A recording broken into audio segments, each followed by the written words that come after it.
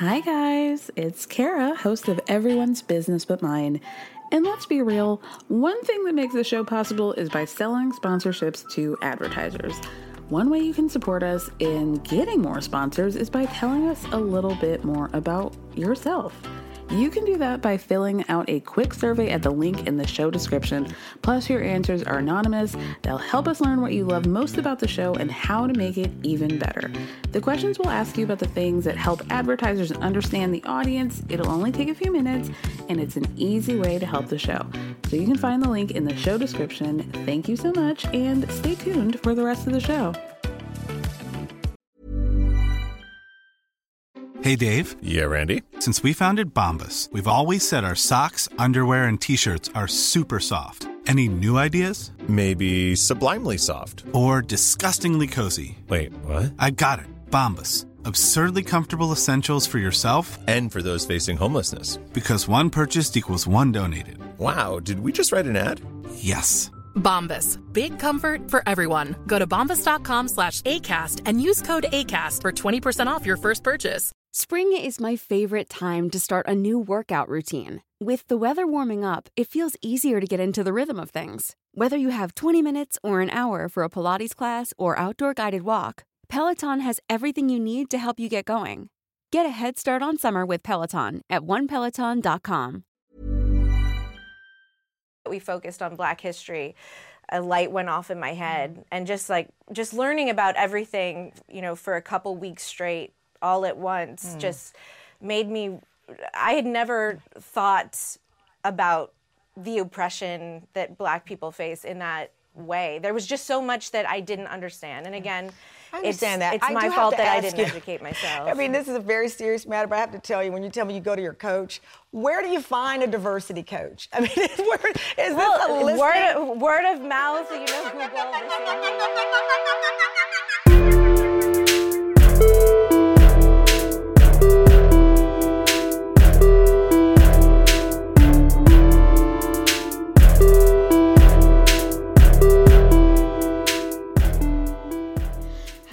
Welcome to another episode of Everyone's Business But Mine with me, Kara Berry.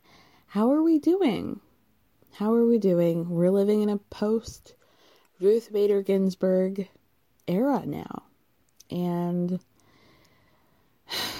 feels like we're in a very quick free fall over here in America. So that's fun. Feels great. Anyway,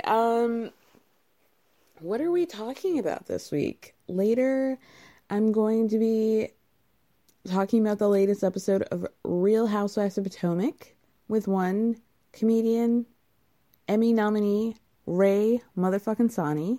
Hope you guys enjoy that. Before that, I'll be talking about somebody much worse, one Stassi Schroeder, and her appearance on the Tamron Hall talk show. But what are we doing today? Before we get into both of those incredible segments, one much better than the other, and you can guess which one is which. We are also living in a post Beverly Hills Housewives season era, and that's a lot more fun than having RBG be RIP. I'm so sick of these bitches. I cannot. I'm sure that you guys have heard all the drama that's happening with Teddi Mellencamp and her all-in diet plan, accountability, bullshit. This is probably the most exciting thing that has happened with regard to Teddi in years, frankly. But it's a hot mess. A real hot mess. There have been NDAs broken. There have been DMs sent. There have been fights about DMs sent and proper tagging on Instagram stories. I hope you guys all saw that, because I'm not going to recap it, but it was a bunch of mess. But, Teddi's diet plan has been coming under fire recently. And it's all about basically how unhealthy it is. It is very triggering for people who have disordered eating, from what I'm told, and it sounds really messed up. It basically requires its clients to adhere to around 500 calorie diet every day. It involves taking pictures of your weight every day and a 60-minute workout that you have to provide proof of.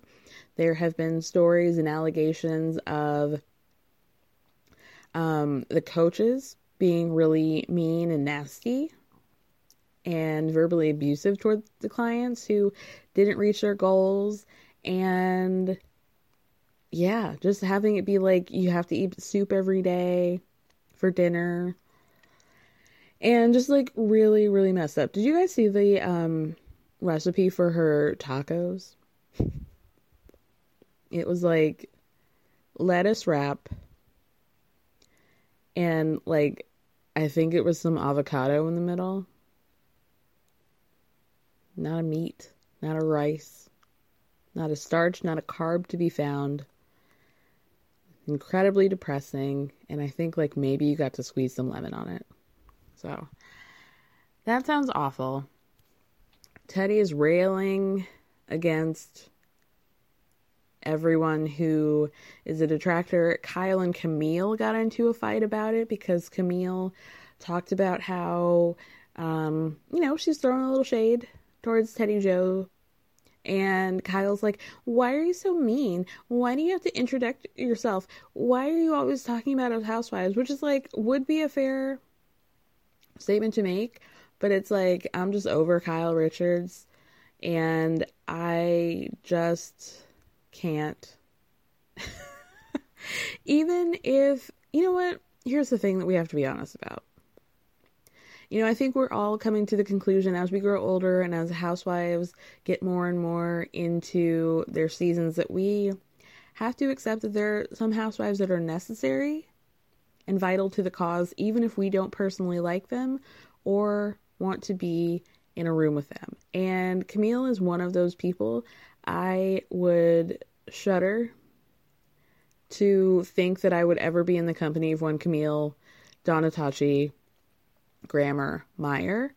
However, the bitch makes a storyline, even if it's ridiculous, even if it's unnecessary drama. Was she responsible for more of the interesting fights this season and in Beverly Hills history? You're damn right. Even that moment of them at the party this season, she brought her friend Kimber. The cast of characters in Camille's life, like the lady has a grown-ass woman friend named Kimber, and that's enough.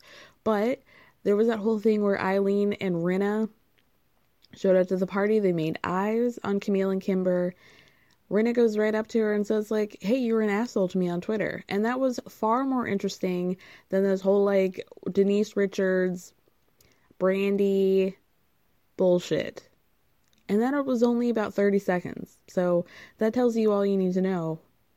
Since we had to stretch that Brandy and Denise storyline into hell. Speaking of which, Rinna put on her Instagram stories something along the lines of like, please write to Bravo TV if you would like to see us cast get along and be glamorous and do cool things, and you don't want us to see us fight. Why was Rinna even involved in the fight with Denise? Why? It had nothing to do with her. Denise said nothing about Rinna that would cause her to want to go after her. And certainly whether or not Brandy sucked her clit has nothing to do with Lisa Rinna. Also, have you guys seen that person on Twitter who tweeted something like, Lisa, do you want me to tell about how my friend Patricia fucked your husband in summer of 2018? We want to talk about that? Let's talk about the husband. Does anybody believe that Harry Hamlin is faithful to Lisa? Or are you delusional? Like, we know that he's probably stepping out, right? We all know that, right? Right? Okay. Let's touch on Housewives of New York. This is going to be like a Bravo-centric episode. Oh, I really hated to see Dorinda continue to double down on her hatred of Tinsley. And really, there was no through line. We never really got any sort of reason, but she kept going and going and going like the Energizer Bunny that she is. And it was just hard. It was really, really hard to watch. Really, truly. But that being said, I still dislike Ramona more, and I love that there is a door open for Dorinda to come back. You know what? I touched on season 7 of New York over the weekend. Just watched a couple episodes as I was piddling around, and I miss her. I miss Dorinda already. She came in and she was so like loving, kind. She was so kind to Ramona post-divorce to Mario. And I miss her. And I want that lady back. Speaking of ladies coming back, we got to talk about Leah. Because it was reported last week that she is very upset with the salary that she's been offered for her second season. Allegedly, she made about $6,000 for her first season, and they offered her just a very small increase. Of course, in these times, we can say that is ridiculous. Just take the money. Let's say they offered her $75,000 for season 2. Take the fucking money. But I want to say that we need to add some context to the situation. She was right. She elevates the shit, and I really think that Leah is the face of the franchise now, and I think she's really going to take it in a new direction. $60,000 is really not much. Doesn't go too far in New York. And $75,000 I think is unfair. Personally, I think they should double her salary, and that's just my opinion.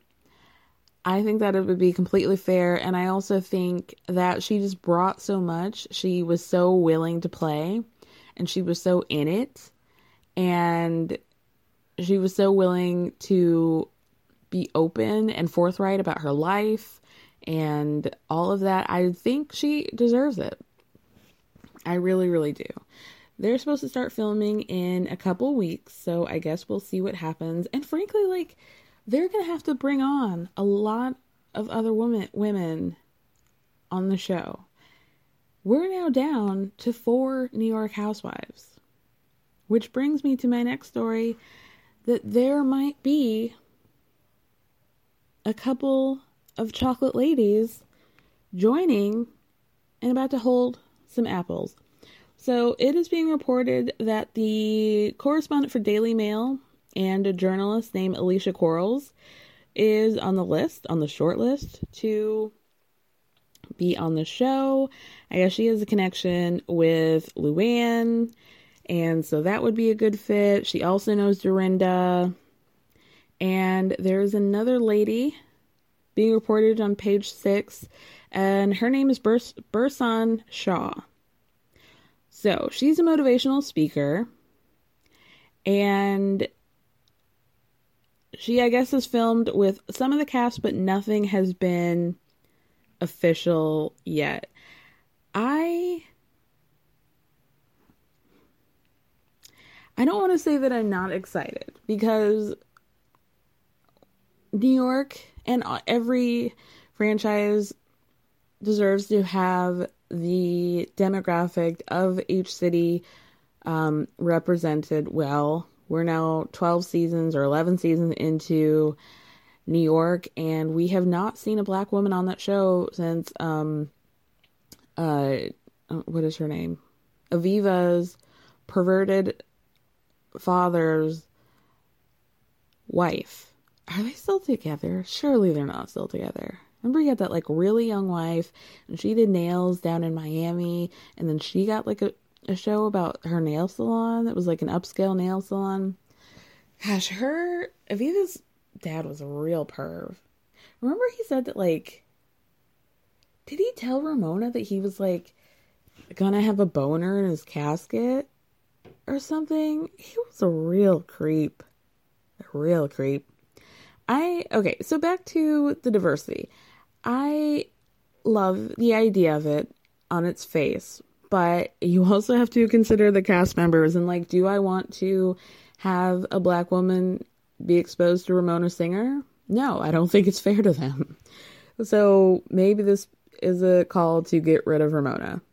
Maybe next season is going to be her swan song, because I just feel like she's going to say a series of problematic things, and that makes me nervous. It makes me really nervous. And I don't think it's fair to, they had that conversation during the part 1 of Beverly Hills Reunion in which Andy brought up the fact that Garcelle was talking to Wendy Williams about how she believed that some of her castmates may have been self-editing or being a little bit more not conservative, but a little bit tame around her, lest they be, attacked or whatever you want to call it, called out by Black Twitter, Black social media outlets.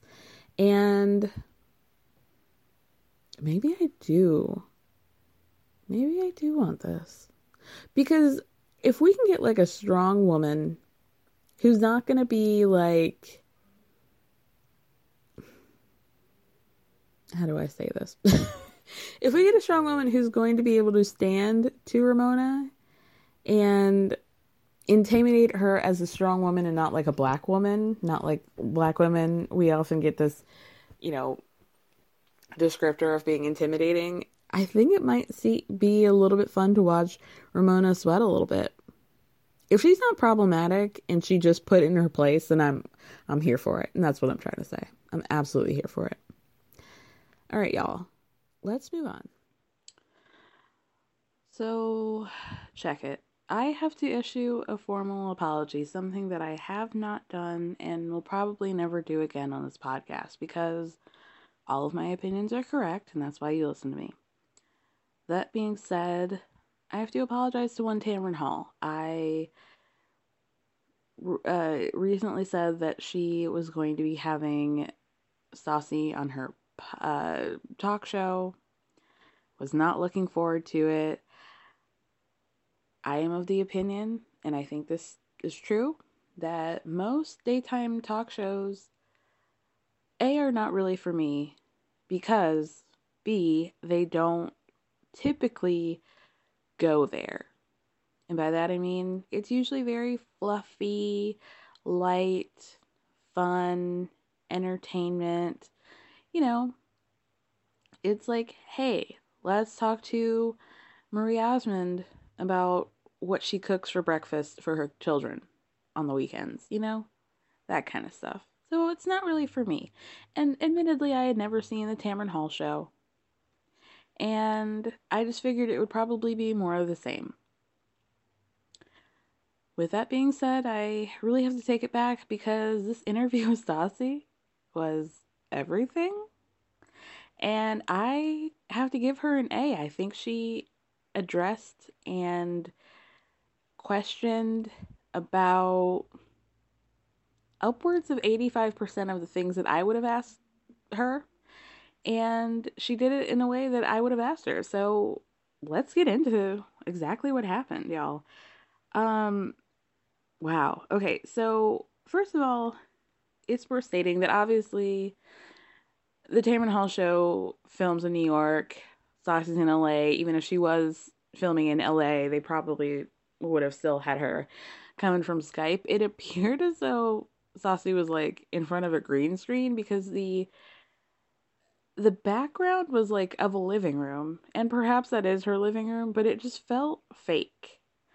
Also, it's worth noting that her hair looked like shit, and she really went extra on the highlighter on the tip of her nose, which kind of gave her like Pinocchio realness. And, maybe that was a little bit of the subconscious coming through on that, because she was really, to me, not telling the truth on a few things here.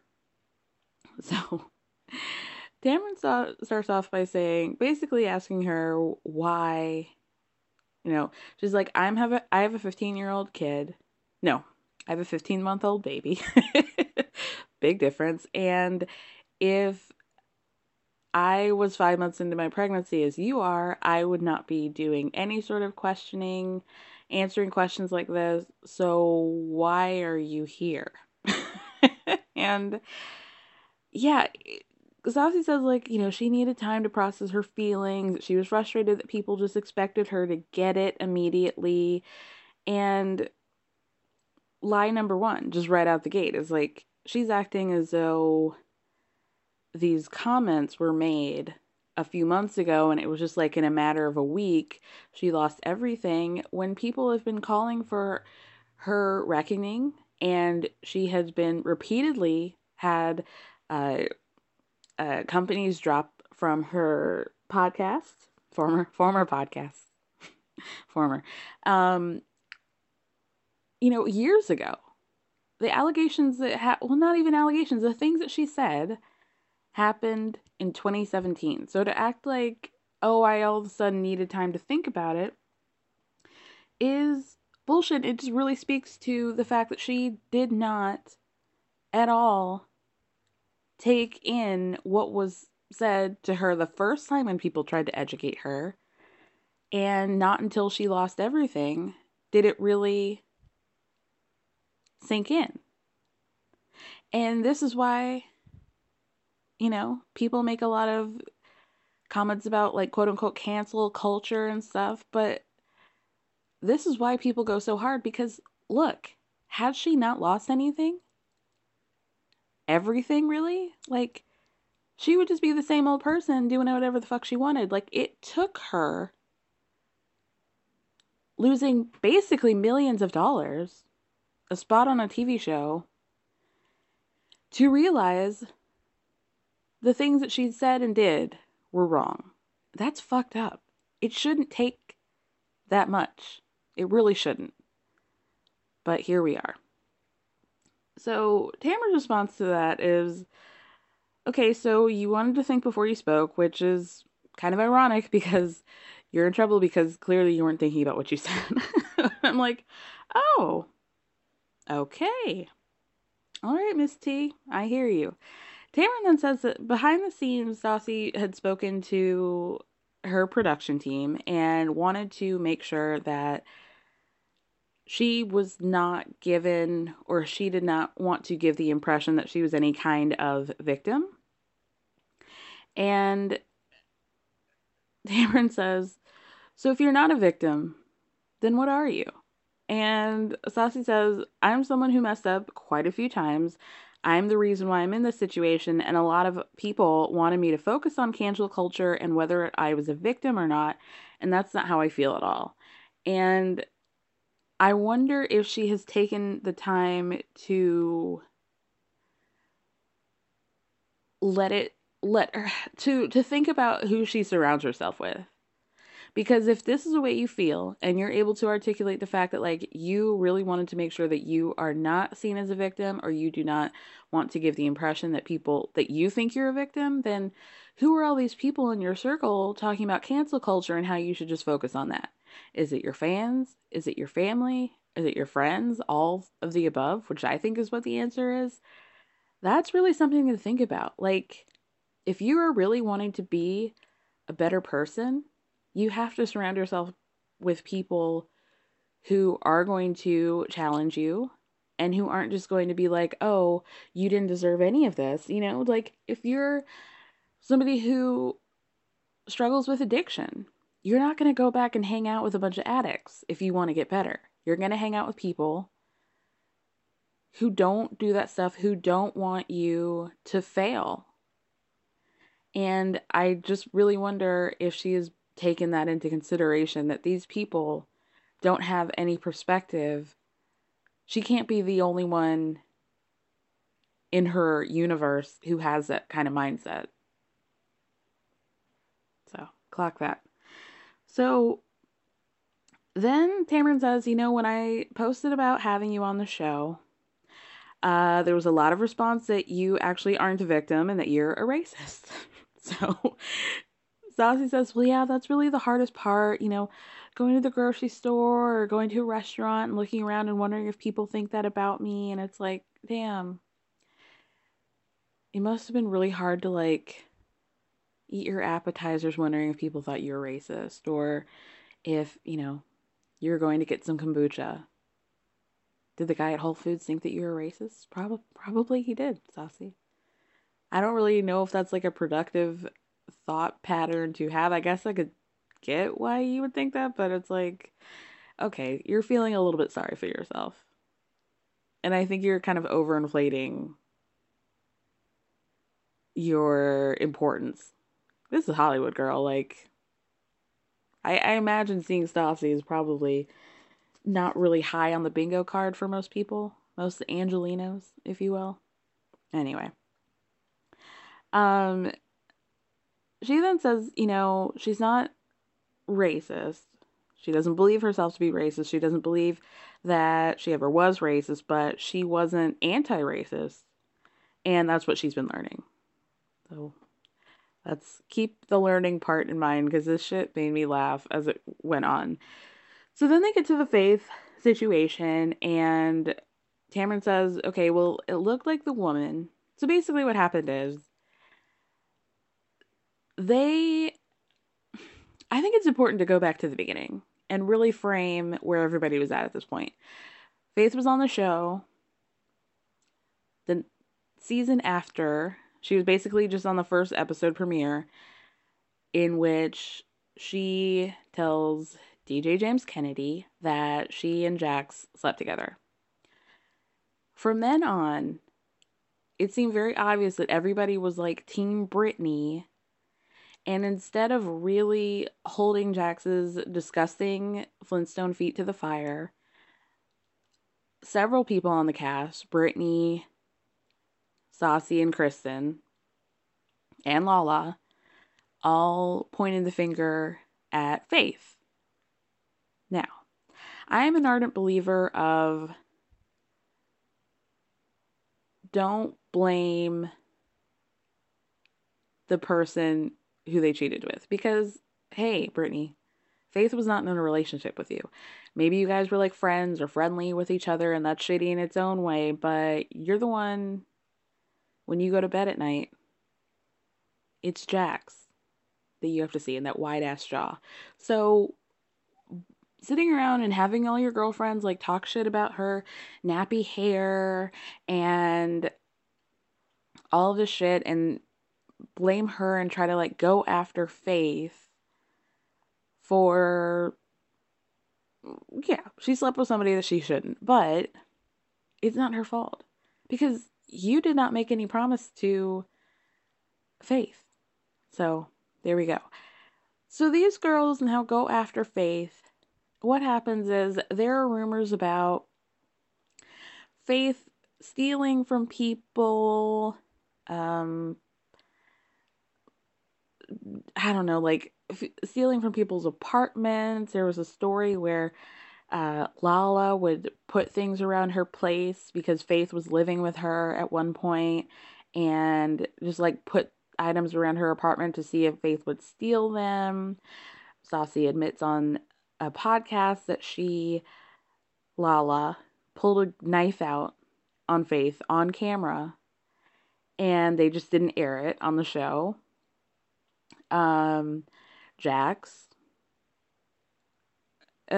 also accused Faith of stealing from him, and like suggested that maybe she even stole a car of his, which seems like something that you would really want to follow up on.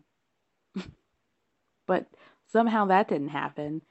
And just a lot of things. So then what happens is somebody sees an article on the Daily Mail, and there is a photo, a blurry, like dark picture of a black woman at an ATM. They believe somebody sends this article to Kristen and Stassi, or Kristen. Stassi does put a lot of responsibility on Kristen, and like her friends are what told us, that led us to this article. Her friends were saying that she stole from them. They see this picture and immediately think it's Faith because of she's a black woman, A, and B, because she was wearing a similar jacket to one of their friends. A jacket that people have like trolled this person's social media for and found similar jackets, but nothing that clearly, like if anything was clear, it was clear that the jacket that she was wearing, this woman was wearing, was not the same as this guy's jacket. So the girl was in the Daily Mail, this random person was in the Daily Mail because she had been accused of like drugging and robbing men. And they just assumed, okay, we heard these rumors about Faith stealing from people. So of course she's the same black girl from this Daily Mail picture. So Tamron says, you know, I'm looking at this article. It says that the woman is 5'6", 120 pounds. The picture's not, it's grainy. This could be a descriptor of me. This could be a descriptor of many people in my staff. This could really be anybody. So did you really think that it was Faith? And Stassi was like, yeah, well, Kristen and I received multiple texts about it. And Tamron's like, okay, well, who sent the text? And Stassi says, well, you know, it doesn't really matter who sent them. And Tamron's like, actually, it does matter. And I'm going to tell you why. It matters because if the police had gone to Faith's house, it could have changed her life. And there is a power or privilege that you have in being a white woman calling the police on a black person. I'm trying to understand why you would see a grainy photo on a website and then call the police on the only black woman you know. That's what I would like to know. That's what I would love to know. We all have seen this picture. This girl does not look anything like Faith, other than the fact like she might have tattoos and she's got a wig or a weave on. That's literally it. They're kind of the same frame. But you can't really tell that because the girl's wearing a big jacket. So, stupid. So Stassi says, like, the bottom line was that there were people Kristen knew that were texting her that there was this girl who had stolen from us, and we think it's this girl in the article, and they're saying, like, oh, she's on your show, and her name's Faith. And then she goes on to say, when you're on a show like Vanderpump Rules, your existence on the show is kind of dependent on you sticking your nose in other people's conflict or creating conflict that might be woven into a storyline. Now, these are things that happened after Faith was on the show.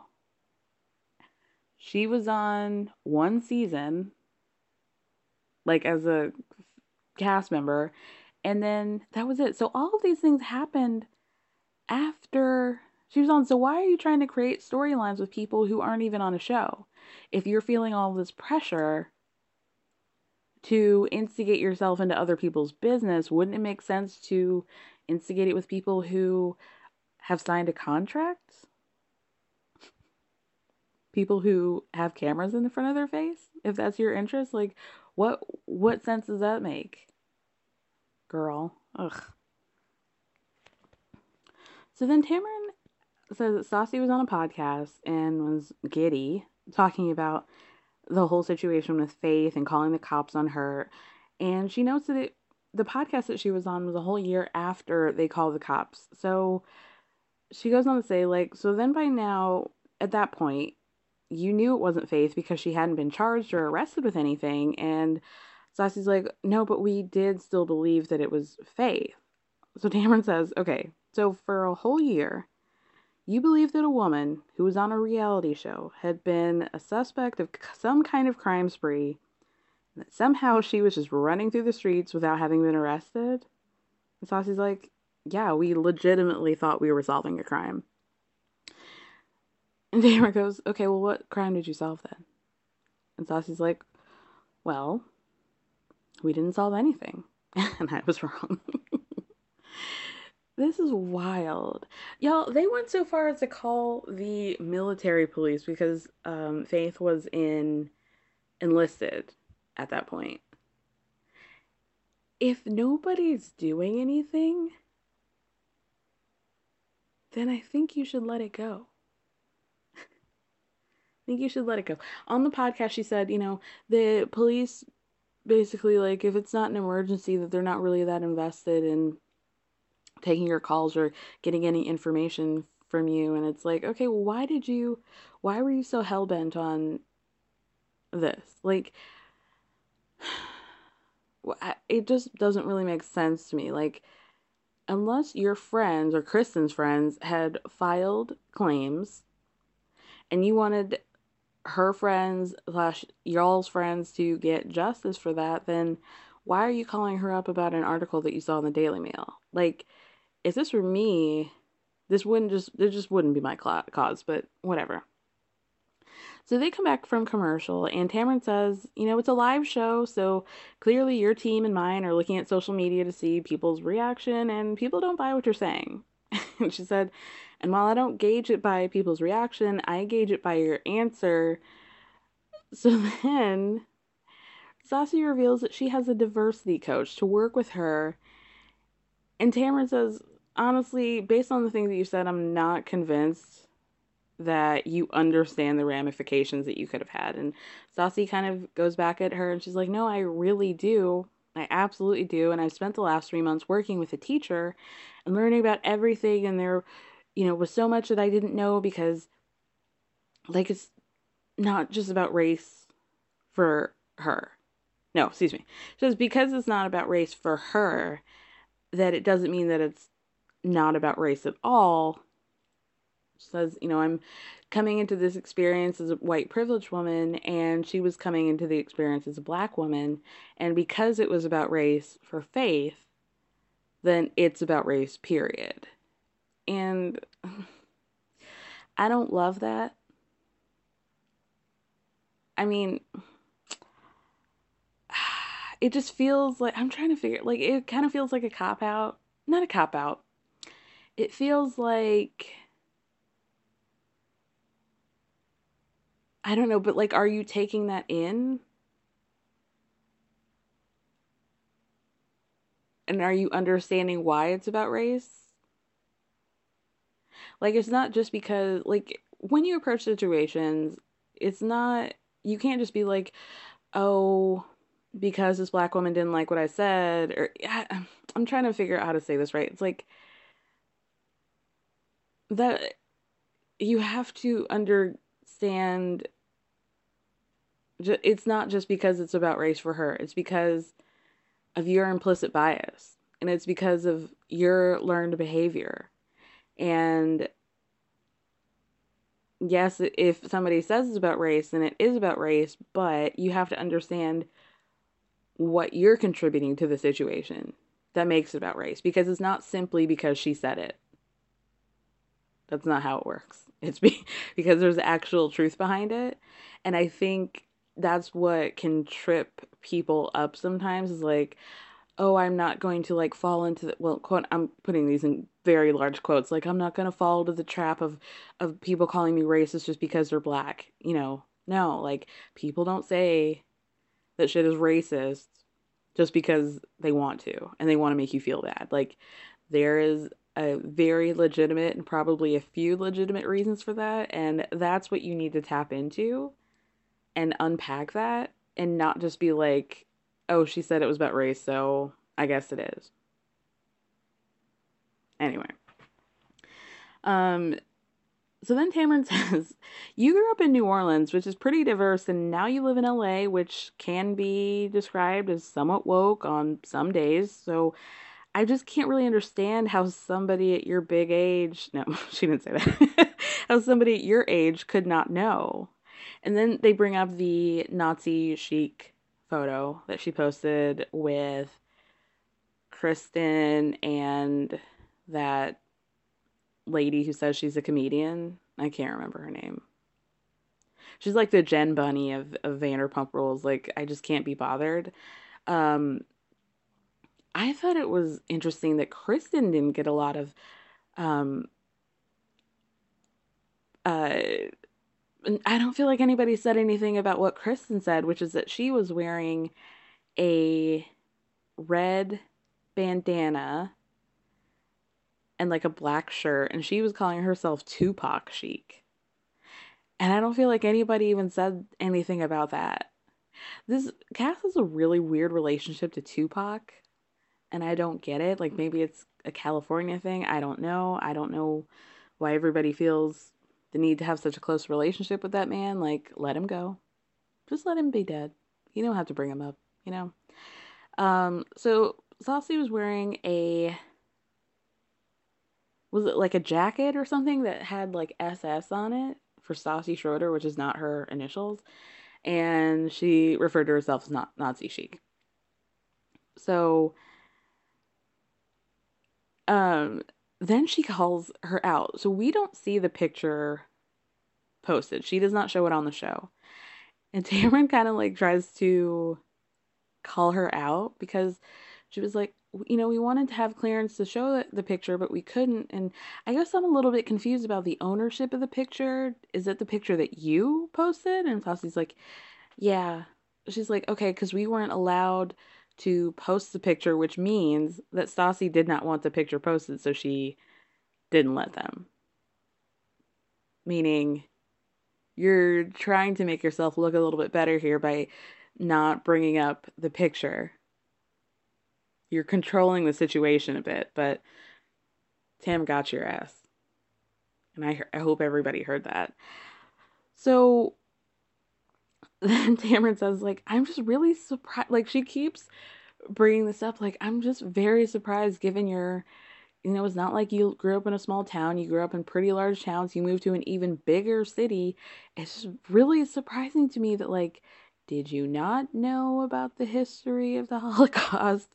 Do you not know how messed up it is to refer to yourself as a Nazi? Like, are these jokes that you make with your friends? Like, do you not know how many Jews were murdered at the hands of Nazis?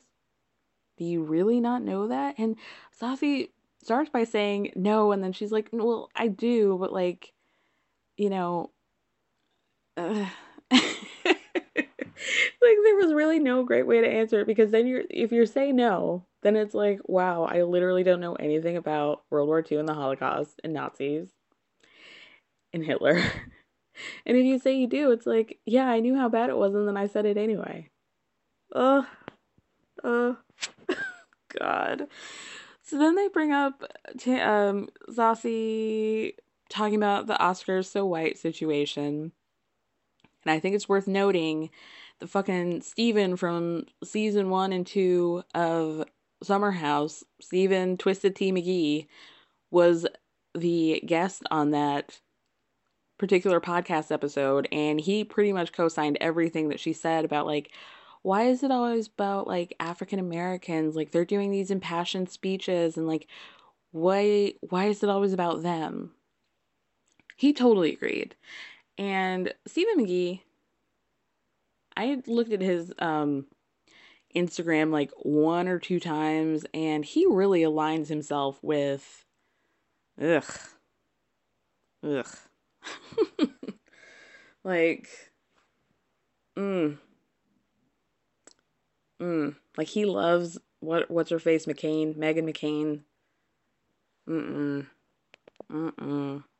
It's a good thing he doesn't have a show anymore.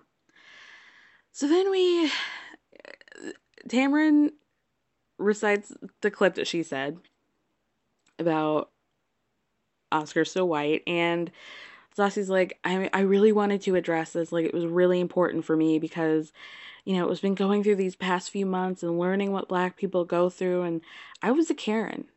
Like, I was a Karen who's basically like, well, what about All Lives Matter?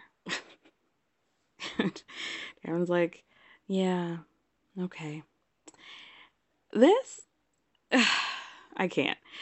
Tamron says she's honestly shocked by Stassi's level of ignorance, and then they do, like, okay. So Stassi then says, like, I can speak for Black Lives Matter.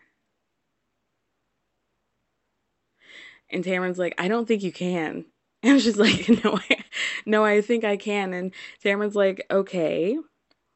So moving forward, what are you going to say to those people who obviously felt like it was okay to make these off-color remarks around you and to you? What are you going to say to them now when they ask why Black Lives Matter? And, she goes through this like, I've learned in my classes from my diversity coach that Black people have been oppressed for like 400 years and that all lives can't matter until Black Lives Matter. And this was like, dog, like the Billy Madison Selma crossover that like nobody asked for. Like, what is she doing in these like classes? How you live in New Orleans, you don't know about slavery, girl? Your family is probably the descendants of slave owners. What do you mean? What do you mean? Who do you think her teacher was?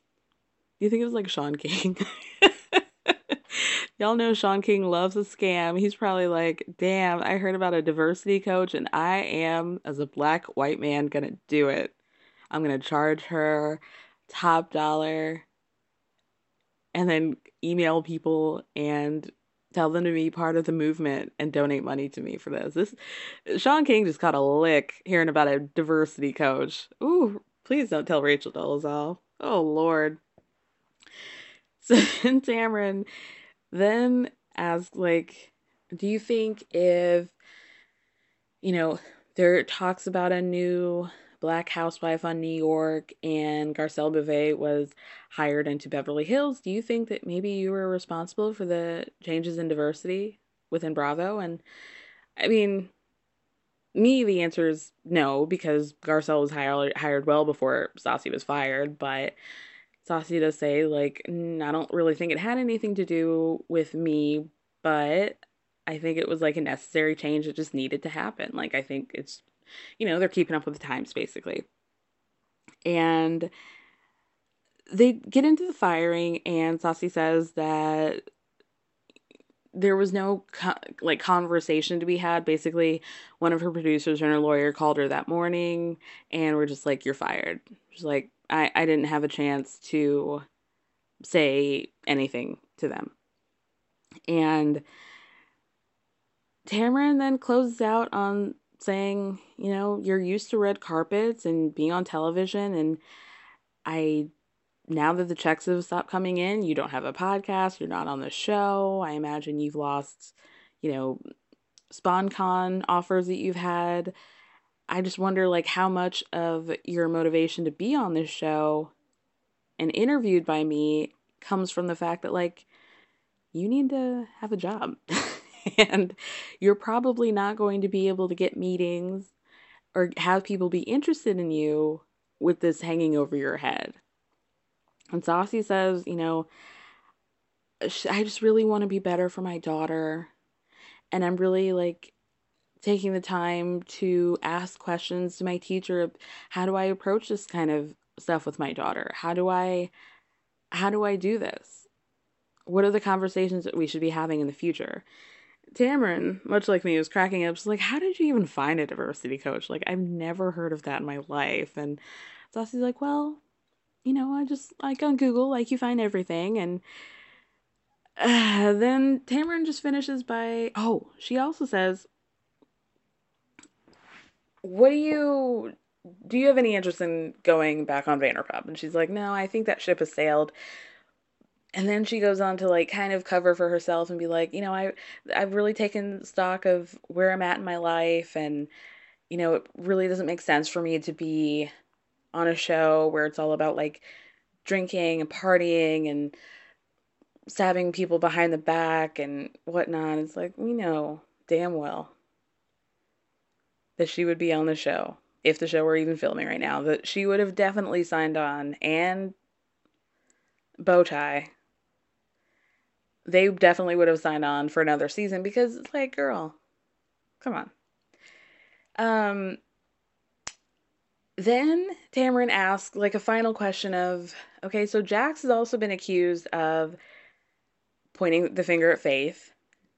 people have been calling for his firing. Do you believe that he should also be fired? And Stassi's like, well, I don't really want to see any of my friends get fired. I don't know. There's never been a faster or easier way to start your weight loss journey than with PlushCare. PlushCare accepts most insurance plans and gives you online access to board-certified physicians who can prescribe FDA-approved weight loss medications like Wegovy and Zepbound for those who qualify. Take charge of your health and speak with a board-certified physician about a weight loss plan that's right for you. Get started today at plushcare.com/weight-loss. That's plushcare.com/weight-loss. plushcare.com/weight-loss. Hey, Dave. Yeah, Randy. Since we founded Bombas, we've always said our socks, underwear, and T-shirts are super soft. Any new ideas? Maybe sublimely soft. Or disgustingly cozy. Wait, what? I got it. Bombas. Absurdly comfortable essentials for yourself And for those facing homelessness. Because one purchased equals one donated. Wow, did we just write an ad? Yes. Bombas. Big comfort for everyone. Go to bombas.com/ACAST and use code ACAST for 20% off your first purchase. So that was basically the end of the interview. There was, I guess, Kristen had commented on somebody's Instagram to like clarify. And she said, the police were not called. There was never a police report. The police never had her name, so she was never in harm's way. I understand me speaking up about this is going to create major backlash, but I'm tired of the rumors. Neither of us are racist and have absolutely no hate. So, Stassi, if you hear me, I would suggest that maybe you forward the number of your diversity coach over to one Kristen. I mean, I know t-shirt money probably doesn't go as long as like your podcast and your best-selling book, but I don't know, like maybe y'all can do a Groupon. Maybe this could be like a group Zoom chat, because this bitch has been digging her heels in this whole time about how she is not racist and what about cancel culture and what about the ramifications of that, and she didn't do anything wrong. And this is where your diversity teaching might come in, is like, correct her when she says shit like this, because it's wrong.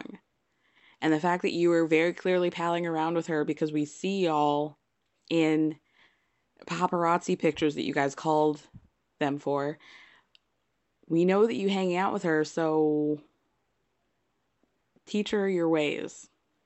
Something. Anyway, let's move on.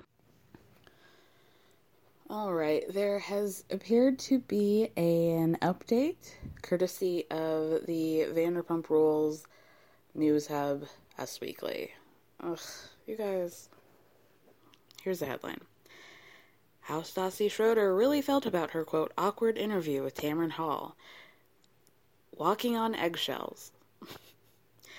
Stassi Schroeder found it hard to get through her appearance on the Tamron Hall show in her first interview since being fired from Vanderpump Rules.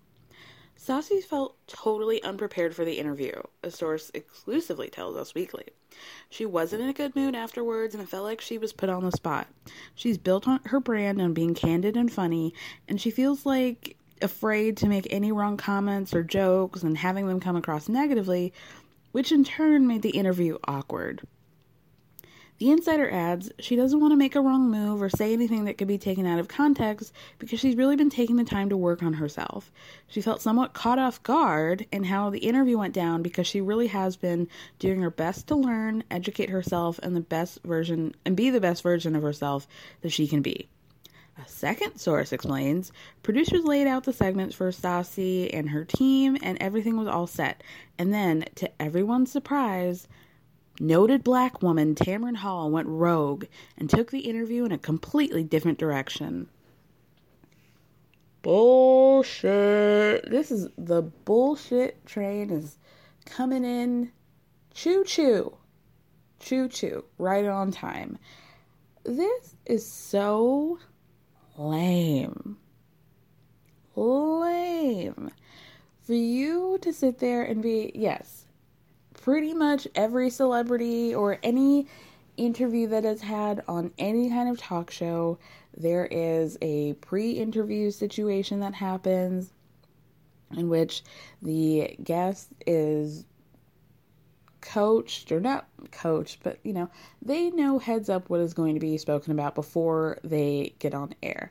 So to act like Tamron went rogue tells me everything I know and tells me, frankly, I was right. Well, no. My assumption initially was that this was going to be just like a light, fluffy, whatever, get her back in the good graces of people. She's really learned. She's really taken the time to grow as a human and a racist, and that like everything is going to be fine. So now we see that this is obviously what Stassi must have thought as well. Everything was going to be fine, that she was going to be able to say her piece, and why do you need to be funny? What does it have to do? Like, Stassi's built a brand off being funny? What? What? Being candid and funny, and she's afraid to make any wrong comments or jokes. Hey, guess what? That interview, there were no space for you to be making jokes about your past racist behavior. Years-long behavior of you being a racist. Where was the joke going to come in, Stassi CK? Are you kidding me? Are you kidding me? To act as though, like, this is all Tamron's fault. This scary black woman came at her and was being so mean. Can you believe how mean she was being to me? Like, I was so caught off guard. Did your diversity coach not tell you anything? That, like, maybe if you interview with a black person, they might want to ask you real questions about your behavior and how you plan on moving forward from that. Nothing Tamron asked was out of line, unacceptable, anything that she should have been caught off guard with. Like, I don't give a fuck that you weren't in a good mood afterward. Like, you weren't in a good mood because you knew that you sounded like a dickhead. But the reason you sound like a dickhead is because of you. Not because of the questions she asked, but because of the answers you gave her. And you know what? You had 3 months to prepare for this. I don't care if they didn't schedule this interview 3 months ago, but you had 3 months of supposed alleged preparation via you and all the growth and learning and Zoom meetings that you've had with your diversity coach. You should have known. You should have been prepared to answer these questions.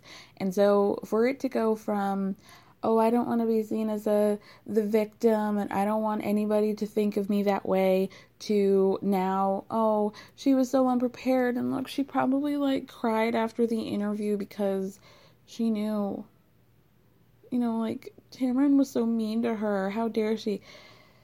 Fuck out of here. Fuck out of here. This is some bullshit. And this is why. You know what I mean? This is so stupid. I can believe. I'm not even going to part my lips to say I can't believe. I believe this completely. Here's the thing though. When it comes to quote unquote cancel culture, was not a phrase that I like to use, but for the sake of people like this who have had consequences for their behavior and have lost things and lost their main income and their main source of attention and celebrity, we can use the term that you've been canceled.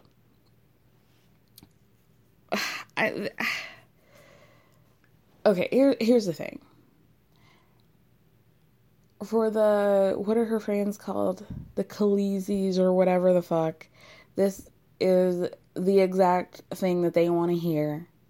I actually saw somebody comment of like, Stassi was trying her hardest, but, like, Tamara just kept making it so hard. Like, she kept just bringing her down and making it hard for her. Like, do you guys know what you sound like when you say things like that? Like, for real? All in all, like, does this really matter? No, because the people who weren't fucking with her were not going to be fucking with her after this interview, more than likely. And the people who do fuck with her are going to be ride or die for her regardless of what bullshit comes out of her mouth at any given moment. And they're going to continue to make excuses for her and continue to coddle this behavior that she allegedly doesn't want. But here we go. 2 exclusive sources spoke to Us Weekly about how upset she was. For what reason? Exactly. All right, you guys. If I find out anything else, 10%. it will be catastrophic for our relationship. Can we cut now, please? Can someone give me another beer?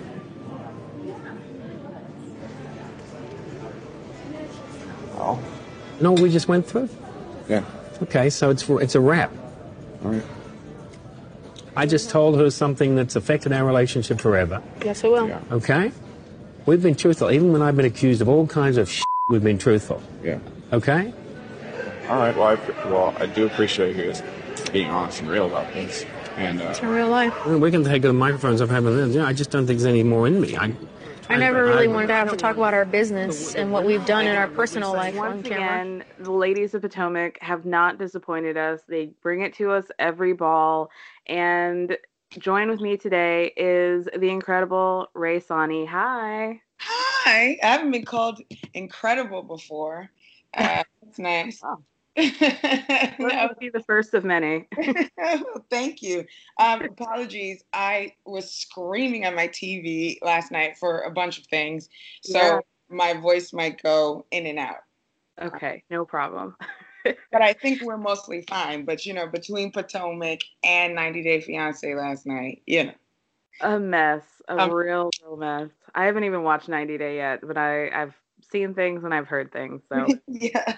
And, I know that's not what we're doing today, but I feel insane because I always hate people before other people do. It's relevant to Potomac as well because I have hated I don't hate these people. I've disliked Monique Stees from the beginning. Yeah. Even though Giselle was being shady that first interaction, but I think the way Monique handled that season going forward made me think she sucks. Then the season that, her drunk driving stuff, that season with Ashley, I tried to like her because I did think Ashley was being messy, but then I was like, nah, this girl fucking sucks. She did drunk drive, just admit it. Although I understand why you wouldn't on national television. That could be a legal problem. But anyway, on 90 Day Fiancé, Sinjin has fucking sucked the whole time. I don't get why anybody likes him. Anyway, going forward. You have been very outspoken about this, and now I'm looking forward to seeing what happened. Nothing different happened. I'm just tired of nobody saying it. And that's a completely fair assessment to make. You have been very adamant about your dislike of Monique, especially when it comes to Monique versus Candace. Mm-hmm. And I think this episode is a great example of that. Yes. I've not quite liked Monique just in general because Monique defines herself in relation to other people. If we're trying to psychoanalyze this thing, because I don't have real life friends anymore. What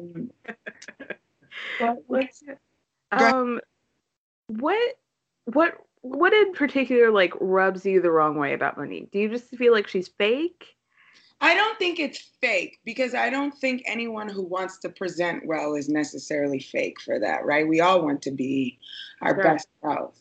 I think my issue with her is that not only does she want to present well, she then weaponizes that against other people, right? So it won't be even, for example, take the name of her business, Not for Lazy Moms. Yeah.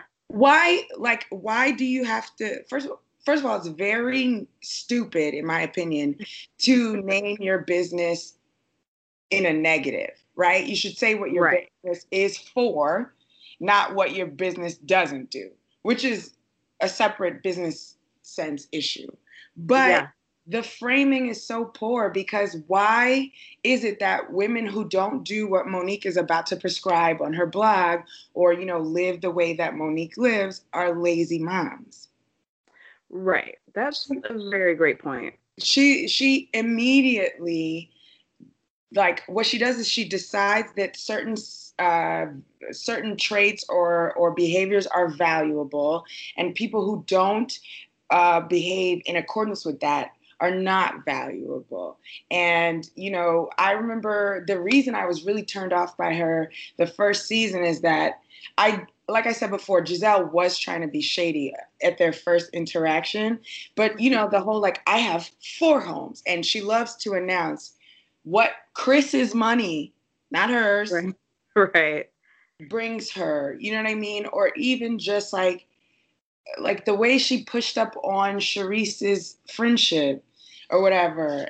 Like, even this season, or my biggest pet peeve from Monique, though, was her bringing Sherman's ex-wife on camera to embarrass Giselle's boyfriend, because nobody does anything to Monique's husband, right? And Monique's whole thing is, don't talk about the marriages. Don't talk about the marriages. Don't talk about this.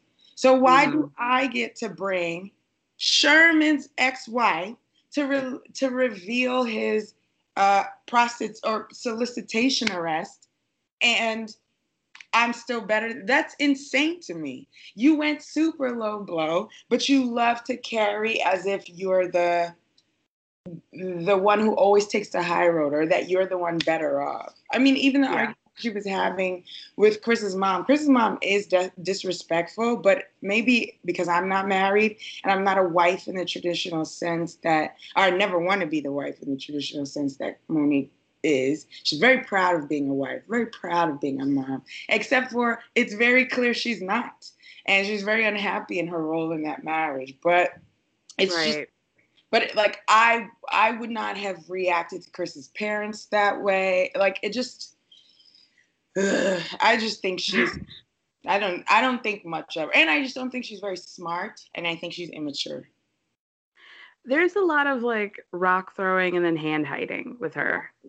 And she always does it on like a technicality. It would be like this incident with the text messages. Remember at last reunion? I don't remember exactly what she said when was it Candace or Ashley who kept trying to be like, but you violated my privacy, and she kept being like, no, it's different, and I'm like, the only reason you think it's different is because you did it. Right. She needs to be more honest, which is, you brought up a great point, is like, obviously her relationship is not what she wants us to believe it is, and it's clear that she's like, the cracks are getting bigger and bigger, and she's having a hard time dealing with that, because I have to imagine from like her mindset, it's like, okay, well, once it's revealed that my relationship is not as all it's cracked up to be, then like, what do I have? Right. But that's why you should not be defining yourself in relation to other people. Your existence shouldn't be that you're not a lazy mom like those other bitches. Your existence should be, I'm a dope person who is a mom, Right. And the same with like, getting like, if you didn't want another baby, you shouldn't have had one. And I don't mean that to say her baby shouldn't exist. I just think that she acquiesced when maybe she didn't want to, because of her role as a wife, her role as a mother. And she probably didn't want that. Who knows? She might even be dealing with postpartum depression. Her baby on the show is only like 9 months old. But like, when there was that scene when they were at the lake house where Chris calls and tells Monique that he's not going to grill. And she was disappointed. And for me, I understood exactly why she was disappointed. It's like, hey, it's my birthday weekend. I have my coworkers here with me at the lake house. We're shooting this, whatever. Like, can you for one day be about me? And even if you don't get to talk to the other men because you're grilling, can you do that for your wife one time? Yeah. And he didn't, and he showed up and humiliated her in front of her friends with that whole pretending to suck the Heineken bottle as a dick or whatever. Right. Yeah. Was on camera talking about how she's insufficient with the sex to Chris and what other husband was there? Oh, Wendy's husband. And they both were smart enough not to say anything, that disrespect their wife. So like, I get that. I get everything she was saying in that moment with the Chris and the grill. But instead of acknowledging that she's upset about that and compartmentalizing it, her whole mood shifted and she started picking on Candace. Right.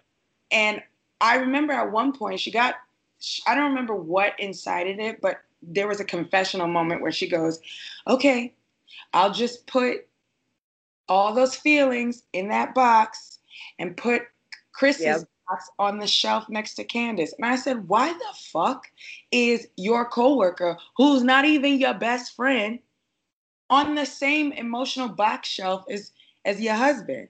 That is insane. That is actually insane. So it's just transference of anger because, like you said, she'd have to acknowledge that if there are cracks in that relationship, she doesn't have an identity because she's been Chris's wife for what? I don't know, maybe 8 or 9 years at this point. And she married relatively young because I think Monique is only like 35 or 36. Yeah. So, yeah, she probably doesn't know who she is without being that man's wife, and it's freaking her out. But, bitch, that's what therapy's for, not like beating up your coworkers. Right. I think it should be mandatory for any athlete's wife to go to therapy because you're going to need it eventually. You're going to need so much of it. I mean, when Robin was talking about how Juan, even though that financial situation and the suicide of their friend and business manager was like terrible, obviously, when she talked about Juan being an athlete and how everyone caters to him, and Juan is so fine, so I bet they was like triple catering to that. Right. And then, but she said Juan needed to be humbled, and losing the money humbled them. But Chris looks like someone who invested well. I read recently that he made $40 million over the course of his football career. Yeah, that's not like, he wasn't making Kroy Biermann money. And that's when I see a football player on Housewives, I'm like, how much money did he really get? Because I'm clouded by the Kroy Biermann of it all, but hella money. And Chris is one of them. But also Chris Samuels is like, from what I understand, quite good at what his position was. Whereas like with Juan, he was still relatively good, but Juan was overhyped and then ended up maybe not being a bust, but he ended up being a disappointment. So there were lots of things to humble Juan Dixon that don't exist to humble Chris Samuels, you know? Right. Yeah. Yeah. And Robin doesn't seem like the type. I know people don't like that marriage. I fucking love them. I love Robin, and I'm rooting for Juan and Robin. Maybe I don't love Juan, but like Robin doesn't strike me as someone who will accept as much as Monique does, because I don't think Robin thinks it's her role to do the things that Monique does. I think Robin just likes her man to a fault. So she's willing to accept, what he's provided her thus far. But I don't think Robin is sitting there being like, I'm in the home because it is my wifely duties and I'm a good wife and not for lazy mama. Robin's a girl who fell for a fine ass dude and he's probably got good dick. Let's be real. Yeah. Yeah, she really seems to like him. And they really seem like when we see them like get along with each other, there's that like friendship and familiarity between Robin and Juan that is really like something that I find, hashtag relationship goals, if you will. Yes, I think they're cute. And I'm not the kind of person who thinks that it's like, oh, a man should get all this extra, time to become a better man. I hate that narrative. Oh, you know, I had to raise him. I grew him up. He finally changed. Like, I hate that. But if it's gonna happen, like, I'm glad it's happening for her because it's clearly what she wants. And I trust Giselle's judgment on this. Do you? Yeah, I do. I don't trust Giselle's judgment on herself. But Okay. I trust Giselle's judgment on Robin because I don't think Giselle would let somebody violate her friend. That's a good point. That's a very good point. It's the Khloe Kardashian relationship guide. It's like, I'm not going to do what you're going to be doing, but I do trust that Khloe wants her friends to be in the right position. Yes, exactly. Although I don't watch the Kardashians, so I can't necessarily agree with you, but I think I agree with you. You sounded confident saying it. So thank you. Well, let's start with the episode. We start with like a flash forward and rewind scene, and we get like little snippets of what people are saying about Michael and Ashley and Candace and Monique, and then we get the like screen saying 1 week earlier. We start off with Candace doing a go-go remix to the love song that she basically forced her wedding guests to listen to about Chris. Like, do people do remixes to songs that nobody has heard of? Candace. That's who. Candace Dillard, okay? Right. Okay. Like, I mean, the go-go remix seemed fine. I would listen to that at a brunch. I love that it's the go-go remix. She's like, not only am I going to involve everybody who didn't want to be involved in my marriage song, but I'm going to DC-ify it. It's going to be a go-go version, okay? Like, the Maryland DMV area is going to get this remix, you know? I mean, it sounded a lot better than the original version. Well, that's because Candace... Sorry, I just started laughing at the thought of her thinking she can sing. It's so funny. It's like she reminds me of like when I was in 6th grade and I joined the chorus and I could hold a note, you know, and then I suddenly thought I deserved solos, and it's like you can hold a note, bitch. Why are you aggressing us with all of these happy birthday solos? This terrible song about your marriage. I tweeted last night that Candace's voice in the studio reminds me of like when a 90s R&B girl group finally lets the girl who never gets the solo get a solo. Right.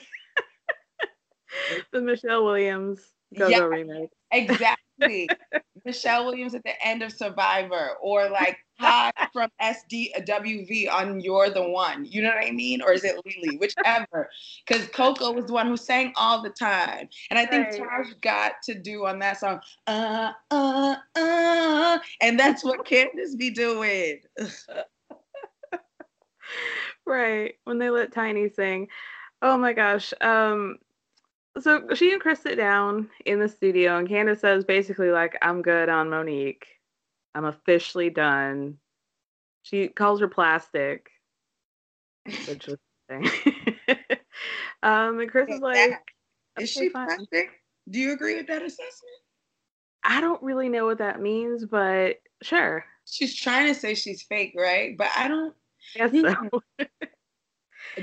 I mean, you asked me this earlier, and I don't think Monique is fake because I don't think it's malicious. Right. I think she's holding it all together, or she's trying to hold it all together, and it's getting rough. But yeah, I mean, the way she manifests her anger towards her relationship is not healthy nor fun. No, absolutely not. But she did do Candace dirty, and she was very hyped to be in the in crowd. That's something about her. Maybe that is fake. I don't know. But she was so gleeful to be on the winning team with Giselle and Robin for like the beginning. And I'm like, what? And I've noticed that she's done that in the past where she like linked up with Charisse, you know, and because Charisse had the charity connects or whatever. And even though she'd been fired from the show, she seems to be very poppin' in Potomac. Yeah. So what do you think about the rumors with the trainer? I don't think she slept with the trainer. I don't think Monique is that stupid, and I think she's too invested in being a good wife to slip like that. Maybe she spent too much time with him. There are emotional affairs, and you don't die when you get married. Maybe she had a crush, but I don't think she actually slept with that man. I don't believe that. Yeah. But I also feel like Chris is misogynistic enough or possessive enough to, if his wife is with an attractive man in public, he would freak out. Mm-hmm. Yeah. What were you saying? That I just don't believe that she would just be out in public with him being messy for everybody to see. Yes, she's too image concerned. She's always trying to present as perfect as possible. I don't see her slipping up that bad, and I don't see her disrespecting her husband that way. Yeah, especially on multiple occasions, as Giselle has said. Like, it just doesn't add up to me. Like the attention, maybe he was flirting with her. Maybe if he's a personal trainer, I imagine he looks different from her husband.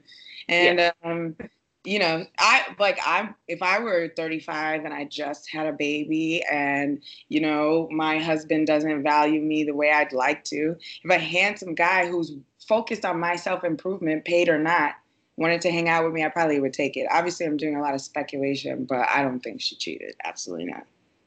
I fully agree. And I think Charisse, we know Charisse is messy. I never really cared for her. I hated her from the second we met her, but everybody did. So I'm good with that. She's weird too. It's like, it's not even that she's weird. She's weird. You're so right. She's weird. And she's always hovering. Do you she's like one of those people who, if you walk into a party, she's always looking to see who's talking to whom about what, even if she's like a room. It's like she wants to be in control of, what things are happening. Like she wants to maneuver a lot. I mean, how are you this? It's very Brandi Glanville, but less of a mess, which is like, how are you still involved in the goings on of this show that fired you seasons ago? Right. Some weird, she just gives me weird vibes. I don't know. In that champagne room, I don't know. It was such a poor investment. Who's going to buy that house? Who's going to buy that house when you try to sell it? No idea. No idea. Stupid. So then we get, I feel like there were several scenes of the episode, but this is the first and probably most dynamic.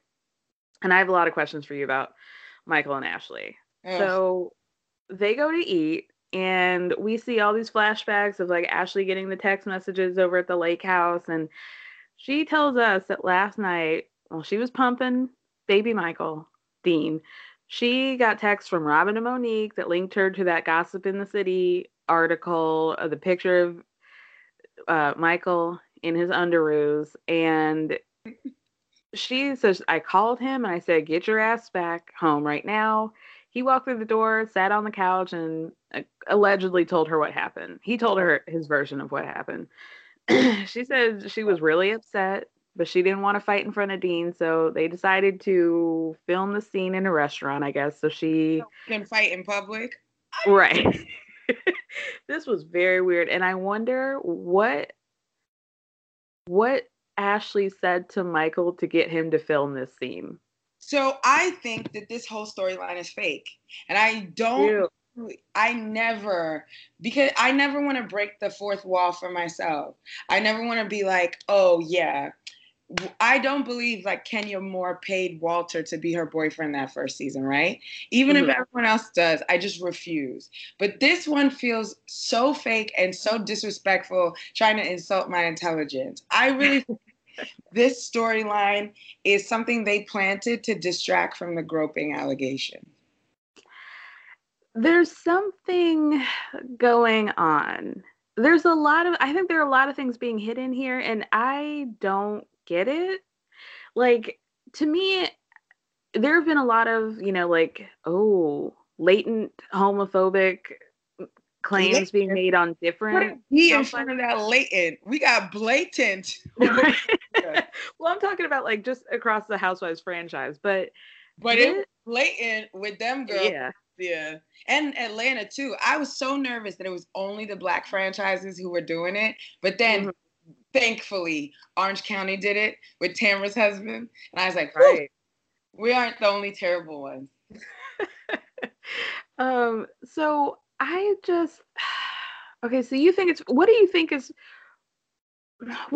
their arrangement? What do you think their relationship is? I won't call it an arrangement. Okay, I think that Ashley does love Michael Darby. Right? I think that, it's not far-fetched to me that a beautiful, attractive young woman who came from literally nothing, like absolutely dirt poor, who then becomes like a very beautiful Miss DC pageant girl and encounters a businessman at her place of work and falls in love with him and marries him. Like I don't think it's like gold digger shit, but I think it's trophy wife shit, which I'm not opposed to. And I'm not opposed to gold digger shit either. I think over the course of their relationship, he came to undervalue her because that's always what happens in dynamics like that. An older man gets a person that is out of their league, but it's because of their access to wealth and power. And so they don't value that person. And we saw that in the beginning of the show. Like that was season 1, season 2 shit. I mean, the way he talked to her when they were renegotiating their prenup was fucking insane on camera. And the way he talked about her mother and all of that, I don't think Ashley puts up with humiliation like that if she doesn't love him. I don't know what their arrangements are in terms of their sexual activity. I feel like Ashley let us in slightly. I do think that they did threesomes, but I also just think personally that their marriage might be open and that it's not the kind of thing that you want to say on national television, especially for Michael being a 70-something. Did you know he's 70-something? Ew, is he? Yes. Okay, well. He's like 71 or something crazy. But like if you're a 70-something Australian man, and Australia is very homophobic, relatively speaking, to the US. So if you're a 70-something guy from a very homophobic place like Australia, and you have like queer desires or you have fluid sexuality and you're a businessman on national TV, I can't imagine that he like wants that version of the story about him out there. And so I think that they're doing a lot of like talking around it, dancing around it. I do think that he's a groper. I believe all of those allegations. I think that Ashley agreed to protect him in exchange for her baby. And I don't think it's an accident that after this like humiliation or whatever that they're going through, she's pregnant again. I agreed. And you brought the exact word I was going to use. There's a protection that Ashley's giving to Michael that I would like to unpack a little bit more. I'd like to see more of. Also, we have to remember, was it last season or 2 seasons ago where Ashley was trying to reach out to her father? It was last season. Yeah, she went up to his door and he like closed the door on her, and she did admit that like a lot of stated it plain. She had daddy issues. Yeah, and that informed a lot of her attraction to Michael. Yeah, I think she genuinely loves him. I think in some way he loves her, but I don't think he respects her. Clearly not. I mean, he plays the fuck out of her every season. And it was crazy. Like, I think he is embarrassing her because I think their relationship is open, but she's like, don't embarrass me. And so maybe I don't think it's completely false, this storyline, but I do think that he's allowing himself to be sloppy so people will talk about other things.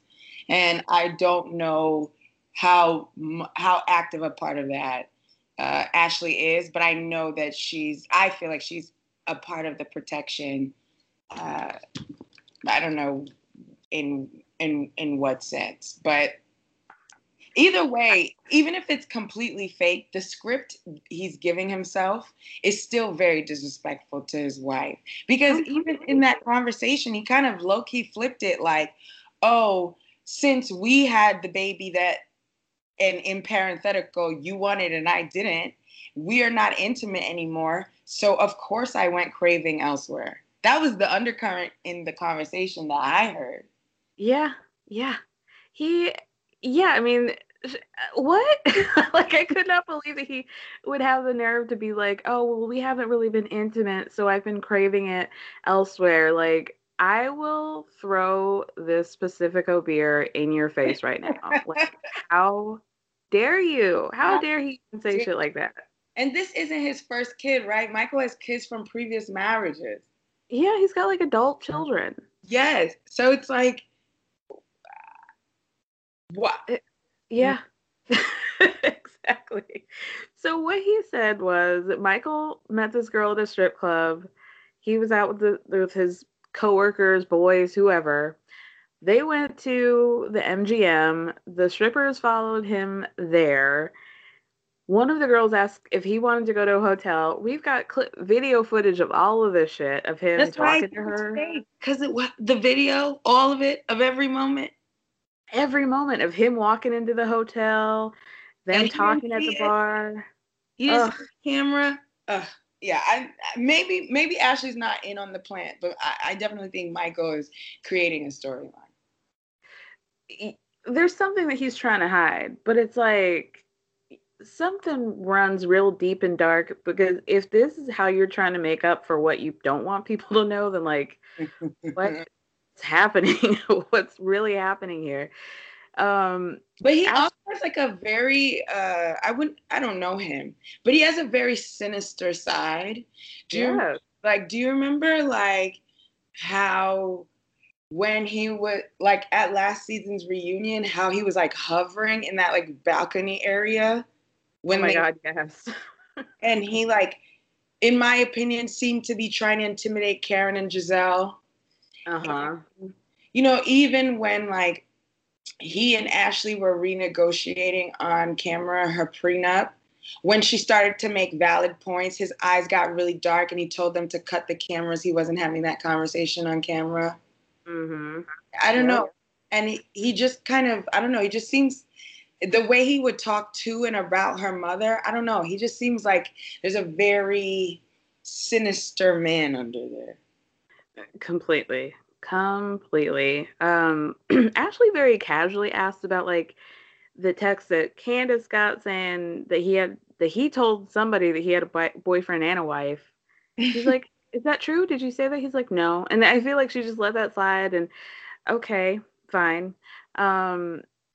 Then Ashley kind of like outs like, you know, on the one hand, we're not a very traditional couple, and if there was a girl who liked me and I liked the girl, then we would do whatever. So, you know, that's the kind of the way we've operated in the past, but I'm not really trying to do that anymore. And I'm also very prepared to leave you.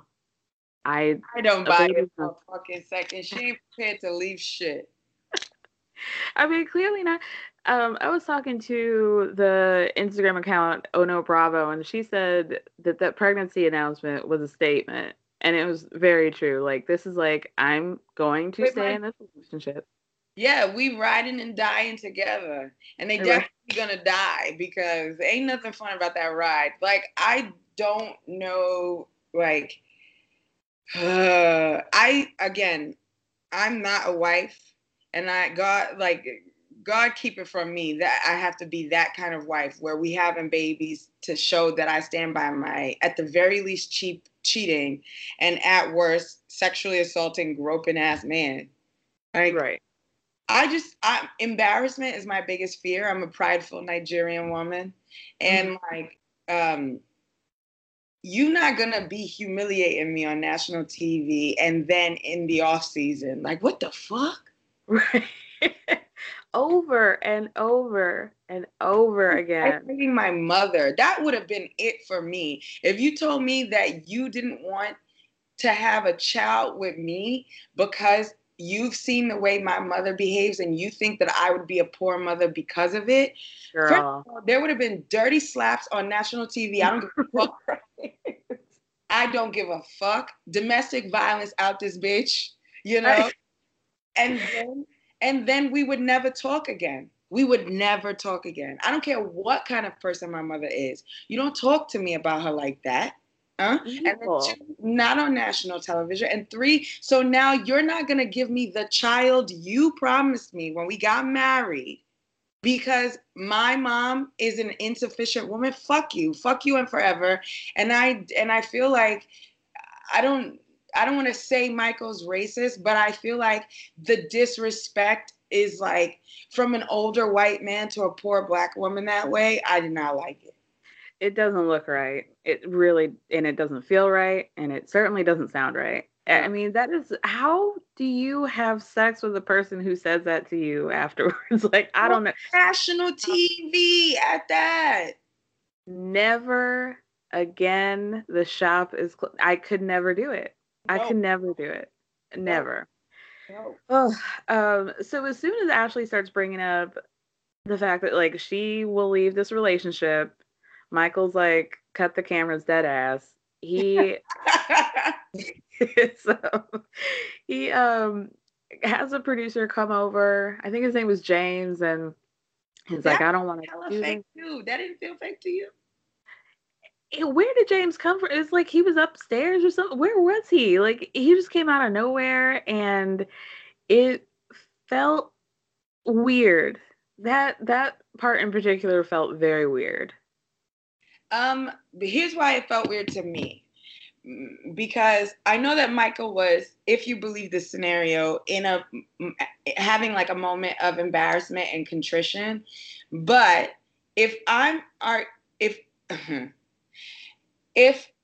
know that my wife and I have a really big thing to discuss, yes, and we purposely didn't have the argument at home in front of our child. We waited to go to a public restaurant where there would be cameras shooting. You have to understand, you have to be expecting, if this moment is real, you have to be expecting that Ashley would be mad enough at you to suggest leaving the relationship, right? So how could it have been such a surprise and off-guard moment that we have to suddenly cut the cameras when you were talking about the way you violated her relationship, y'all's relationship? That seemed crazy to me. And 2, if he didn't want to be on camera, why didn't he take off the mic, storm out the restaurant?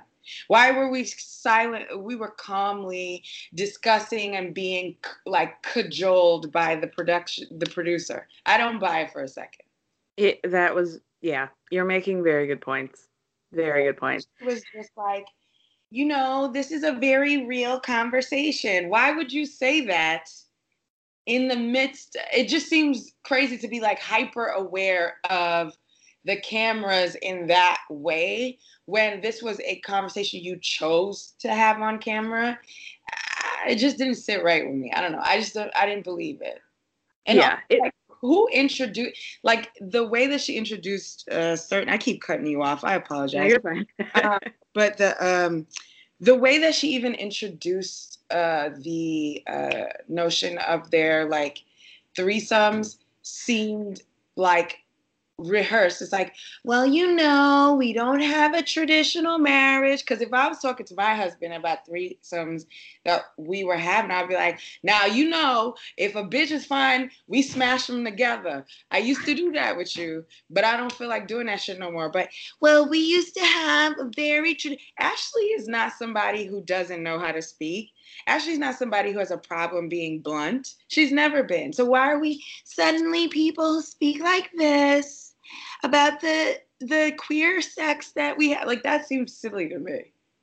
That's exactly what I was going to say. As soon as she started saying that, it felt like she was trying to lead a conversation and also protect him by being like, I'm the one who likes other women and I am the one who introduces this into our relationship and you just go along with it. And then Michael said something like, well, the fun's over. Like, oh shit, I didn't even catch that. For real? Yeah, he said fun's over. And when she said she don't feel like having threesomes anymore. Yeah. What a fucking loser. I'm so sorry. If that is not scripted, you're a fucking loser. Here we are having to have a conversation about the ways you disrespect me by stepping outside our marriage and getting caught. And I tell you, one, that whole excuse she gave Giselle with the fucking, he used to go to strip clubs and I said, don't do it when we're pregnant. First, the fact that he violated that, if that was the stipulations that you had, is absurd, right? And then now we're in a postpartum situation and you're claiming that, your needs aren't being met after I just exploded my body with your baby. And then, on top of that, I'm telling you that generally speaking, going forward, I don't want to do threesomes no more. And we're in a conversation about your quote unquote cheating, and you're going to have the audacity to say the fun is over? What a fucking loser. Right. That part really, that really pissed me off. Like, how dare you? How absolutely dare you? I'm sorry. I'm so angry. I mean, you have every right to be. Because even if it's scripted, the monologues he's writing for himself are still disrespectful and absurd. And they point the finger right back at Ashley and all of her not wrongdoings, but just all the way you it's bullshit. It's just bullshit. He's sick. And he's too old to be saying shit like that. And yeah, why are you 70-something still I don't know. Men and their libidos are a thing I'll never understand. Let me look up exactly how old he is. Because I remember being like, holy shit, how old is he? I remember being like, holy shit. Because I thought he was maybe 61, like my dad's age. But he's 74. Get the fuck out of here. Ew. Look, November 1st, 1945. Holy shit. He graduated from college in 1962. I gotta go. I can't. What? I didn't wow. Oh, see, look, here we go. First of all, I didn't know that he was a political operative back in Australia. Look at this. He has a whole fucking Wikipedia page. Check this out. Oh, wow. Oh, wait, maybe it's a different guy. Is it? No, this is a different guy. Maybe they're tons. Well, Michael Darby could be. Now my brain is broken. Let me see. How old does he is? Oh, there's an age difference. So he's in his 60s. Okay, got it. Okay. Sorry about that. So I was like, he don't look like nobody's 74. Got it. Okay. Well, still. So brief. I mean, this scene was boring. Monique going to the Not for Lazy mom's office, and they're drinking champagne and wondering why they're so over budget. And here's an expensive drink that we don't need to have in a workplace. Why are we out of over budget? Cheers, y'all. It was. I mean, speaking of being embarrassed. Monique's live podcast taping that she is clearly promoting with having the other housewives there. Yeah. Only and they're not being paid, right? I can't imagine. She didn't have the budget for it, frankly. No. Only sold 20 out of the 300 tickets that they had available. Which is hysterical to me. So funny. Sad. So sad and funny. You have a national platform. Yeah? You have a national platform. Let me go look on Twitter, see how many people she got following her. Because that is absolutely fucking absurd. Oh my God. Yeah. Oh, also her Twitter handle is I am Mrs. Samuels. If we're, since we're talking about how she defines herself in relation to her husband, it's mine would be Monique Samuels, not I am Mrs. Samuels. Anyway. Official Monique Samuels, something. Wait, time out. You ready? What? Monique Samuels, who's been on national TV for three seasons. Okay? Uh-huh. only has 76,000 followers. Oh, sweetie. Oh, no. Oh, no. Okay, well, I got to go see her Instagram. Oh, that might explain some things.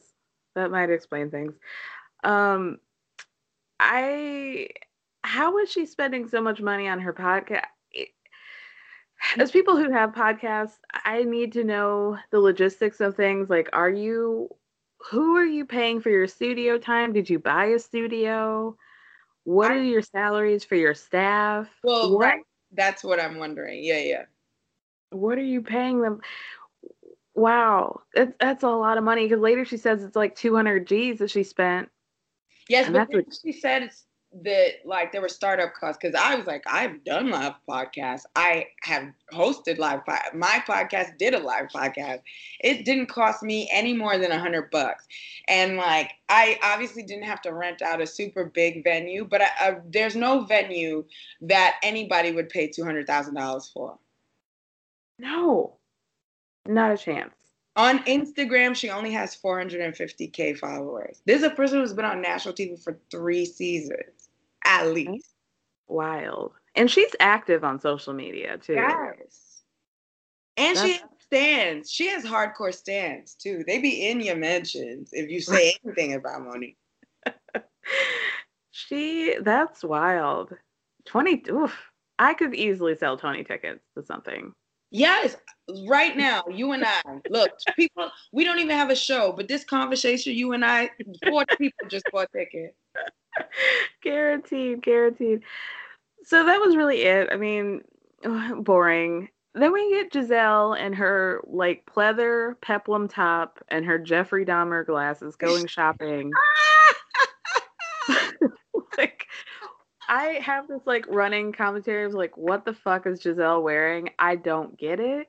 Oh, this is my theory, and I've known it. I decided it a couple years ago, besides Giselle, but it applies to Giselle. Women from Houston can't dress. I mean, they just can't help themselves, because even the Black women from Houston, because there's just something so Texas that infiltrates everything that you can't shake it off. You know, it's like very tacky, very gaudy. Like, my theory works with Beyonce's mama,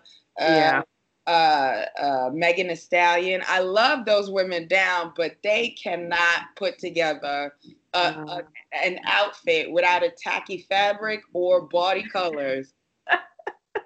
Shout out to House of Darion. You're absolutely right. Hello, people are not brave enough to say it, but Beyonce couldn't find her way around an outfit until maybe 2007. 2017, maybe, I would say. Your Houston theory might be correct. You've really touched on something here. Yeah. Oh, wow. Robin's like, are those prescription glasses? Because she showed them.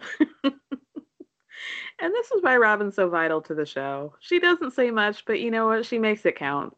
See, I have a theory about Robin's essential place in the Housewives universe. Yeah. So are you a sports fan at all? No, but I can figure things out. Okay, sure. I'm a big basketball person because the men are lean and hot.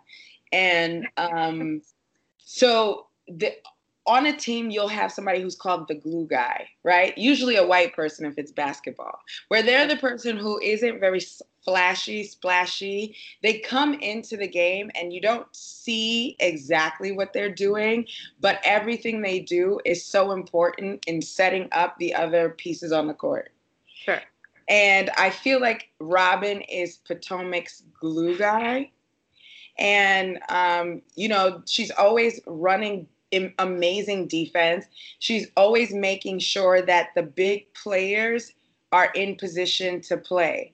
So, for example, like Robin is going to tag along with Giselle to make fun of Karen's empty house, right?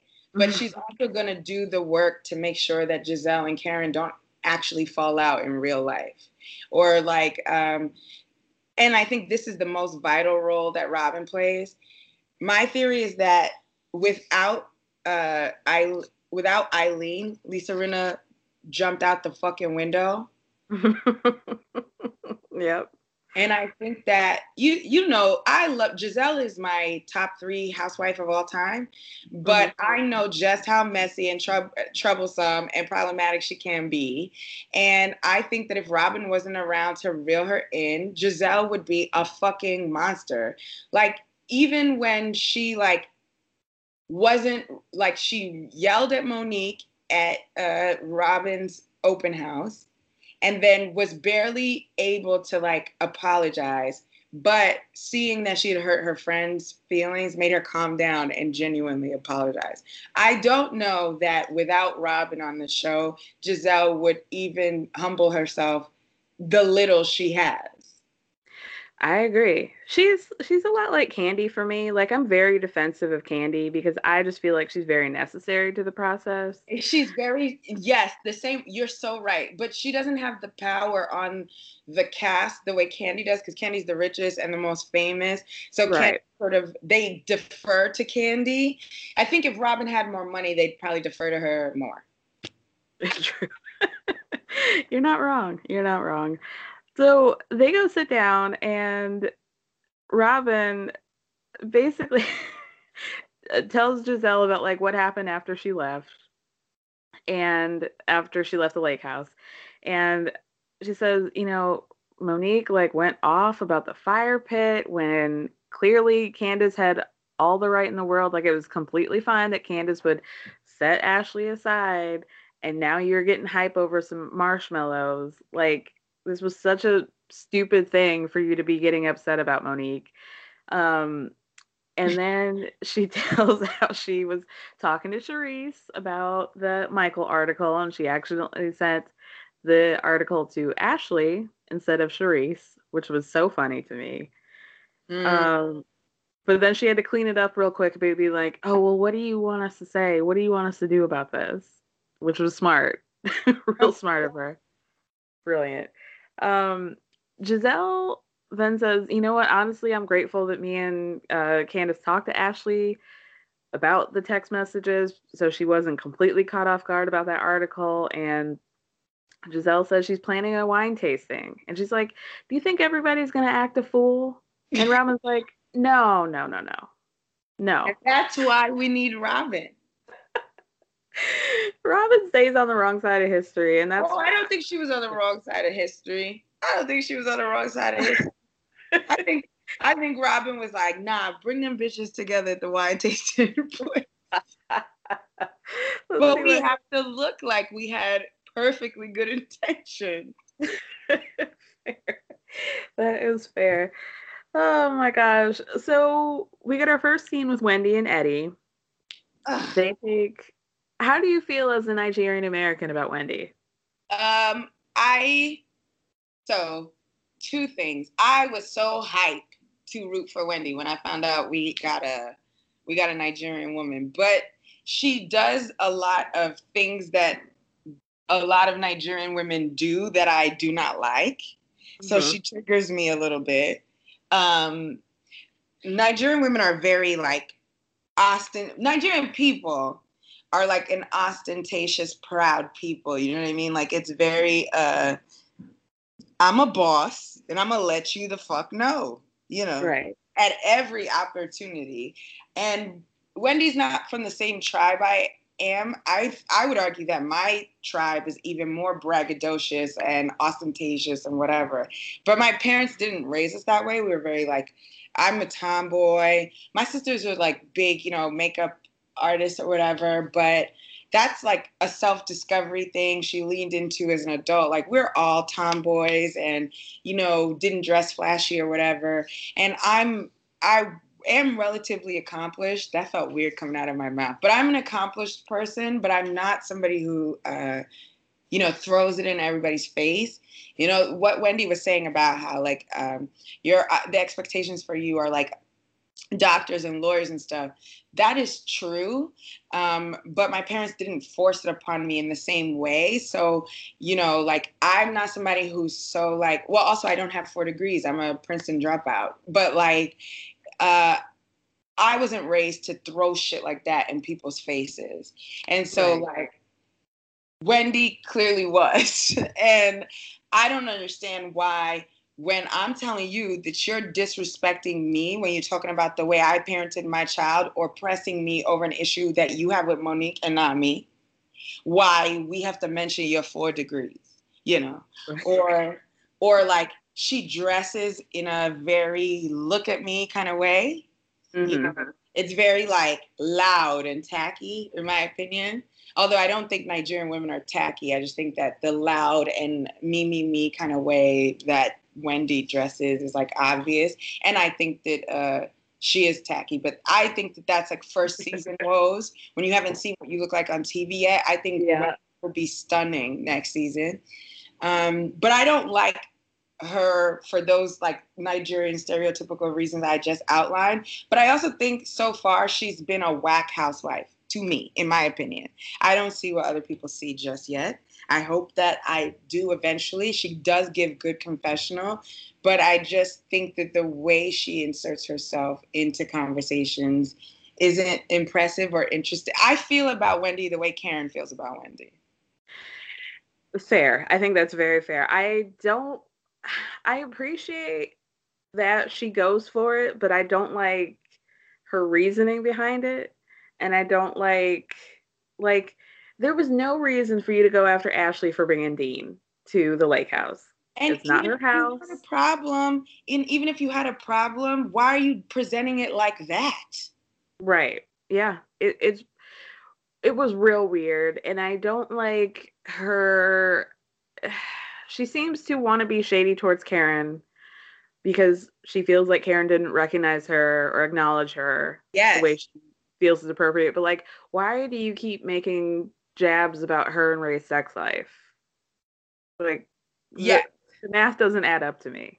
And also just like, why do, like, if somebody's unimpressed with me and I think that they should be impressed with me and they're not, then fuck them. Like fuck them. Mm-hmm. I'm not gonna be. You only have 1 or 2 times to front like you don't know me or disrespect me, and then I'm going to keep trying to be your friend. Absolutely not. So this whole like, Karen, we're on the same board. Okay. So you knew Karen was on the board that you're on before you came on the show. And the first time Karen fronted like she didn't know you, that would have been the last time. I don't know you too, bitch. What up? No, you're right. She's giving her too much. Like, you're letting her see you sweat. A Nigerian woman can't handle that you don't recognize her flex. You don't recognize her sexy. Like, it bothers her so much that Karen is unimpressed when she's gone out of her way to be impressive in the ways that we're taught Nigerian women should be impressive. I have 4 degrees. I'm on the board of this. I'm a professor here. I go on MSNBC all the time. And Karen don't care. And it bothers the fuck out of her. It really does. But I will say, back to the lake house when Giselle was like, I don't really think you should be mad at Ashley. I think you should be mad at Karen. That is like, hilarious and brilliant self-producing. Thank you, Giselle. I love her the way I love Kenya Moore, because they're like, okay, producers, we're going to make this a good show. Always. Every time. Oh, it's beautiful. I cried. That was so messy. Wendy's a smart person. Why didn't she go, oh, come on, Giselle? Right. Oh, it wasn't smooth the way Giselle did it. She was like, you know, really? You should really be mad. I was like, what? It came out of nowhere. Like, I guess Karen, y'all seem to be mad at each other. Oh, it was so funny to me. Oh my God. So I mean, her scene was just basically like, my maternity leave is up. I don't know what to do. I don't want to come to my mom and tell her that like the path that I'm on in terms of my career is not the path that I necessarily want to be on and continue on. And I just want to say that I thought Eddie's glasses were really cute. I can't tell if I'm attracted to him or not. Me either. Sometimes I think I am, right? And then he seems to be like and I mean this not in a way to insult him or call him soft, but he seems like a gentle person, like in a great way. And I find that very, very attractive. You know, he seems like in control all the time. Like he's not gonna, like even when Wendy was pretending to get angry about the instructor hitting her kid, it's like, Wendy, it's a fucking karate class. Right. I seem bothered by the fact that in karate class they do karate, Right. He seems like he smells good all the time. Yes, he does, doesn't he? He does. And he's very well dressed. He's well dressed, and he seems like he moisturizes with the best shea butter. Right. You're right. Very nice. His skin is very nice. And I love when someone's complexion is that deep and rich, because it's not just that he's dark, but it's like dark with like just every piece of melanin just exploding from your pores. And it looks like chocolate milk, like a rich chocolate. His skin is so nice. It's so nice. It's so beautiful. Nice. Sorry. So I think I am attracted to him now that we've talked about it. I think I'm attracted to him too. And I think, Juan is a beautiful man.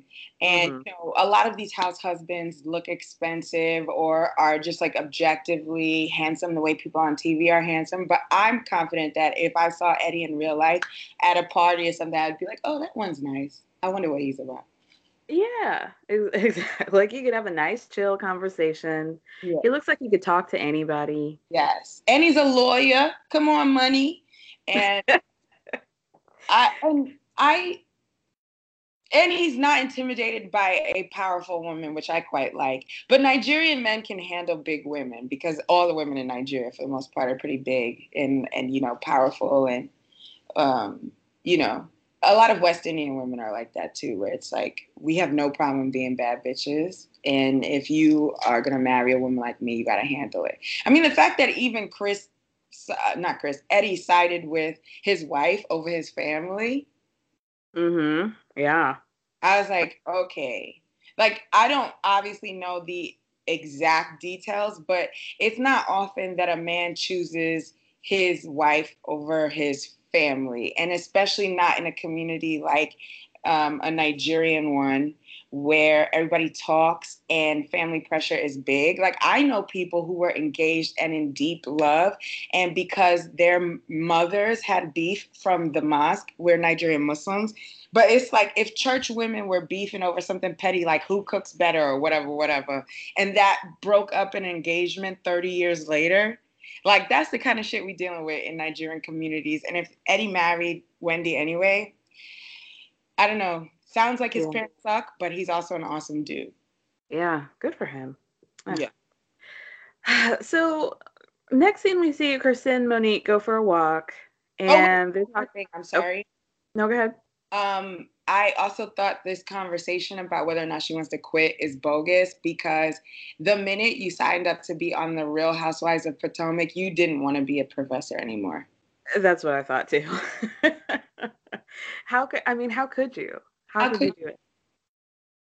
Like, can you imagine walking into a room after bitches like you address me as Dr. Wendy? I would be walking into class like Dr. Wendy, like what class? I wouldn't take my professor seriously at fucking all if they were acting like that on TV. Hell no. And like, she's probably making more money first season than she was as a professor. Well, I don't know, maybe, but she probably knew, like, I'm going to be on the show. I'm going to make sure I stay on the show for next season and a couple more seasons to come. And it's like, is it worth me grading papers when I could just be on TV? Right. And I will say that there's nothing a Nigerian woman loves more than being a socialite. Woo! Right. You're right. So Chris and Monique are talking about Not for Lazy Moms, and Chris, I think, was pretty spot on. He's like, $200,000 is a lot of fucking money. And if you're not going to, like maybe first you need to like cut back on that stuff to make up for what you're spending. And he's like, this kind of money doesn't really make sense to me. And see how unbothered he was? I was like, oh, that's wealth. Right. I was like, he invested well. Those investment properties are doing fine. Right. Right. Wow. And that was all he said. I was like, Like, y'all got real fuck you money. Yeah. Maybe not like fuck you money, but because I don't think there are very many Black people with fuck you money, just based on this history of this country. But relatively speaking, yeah, sure. Yeah. Yeah.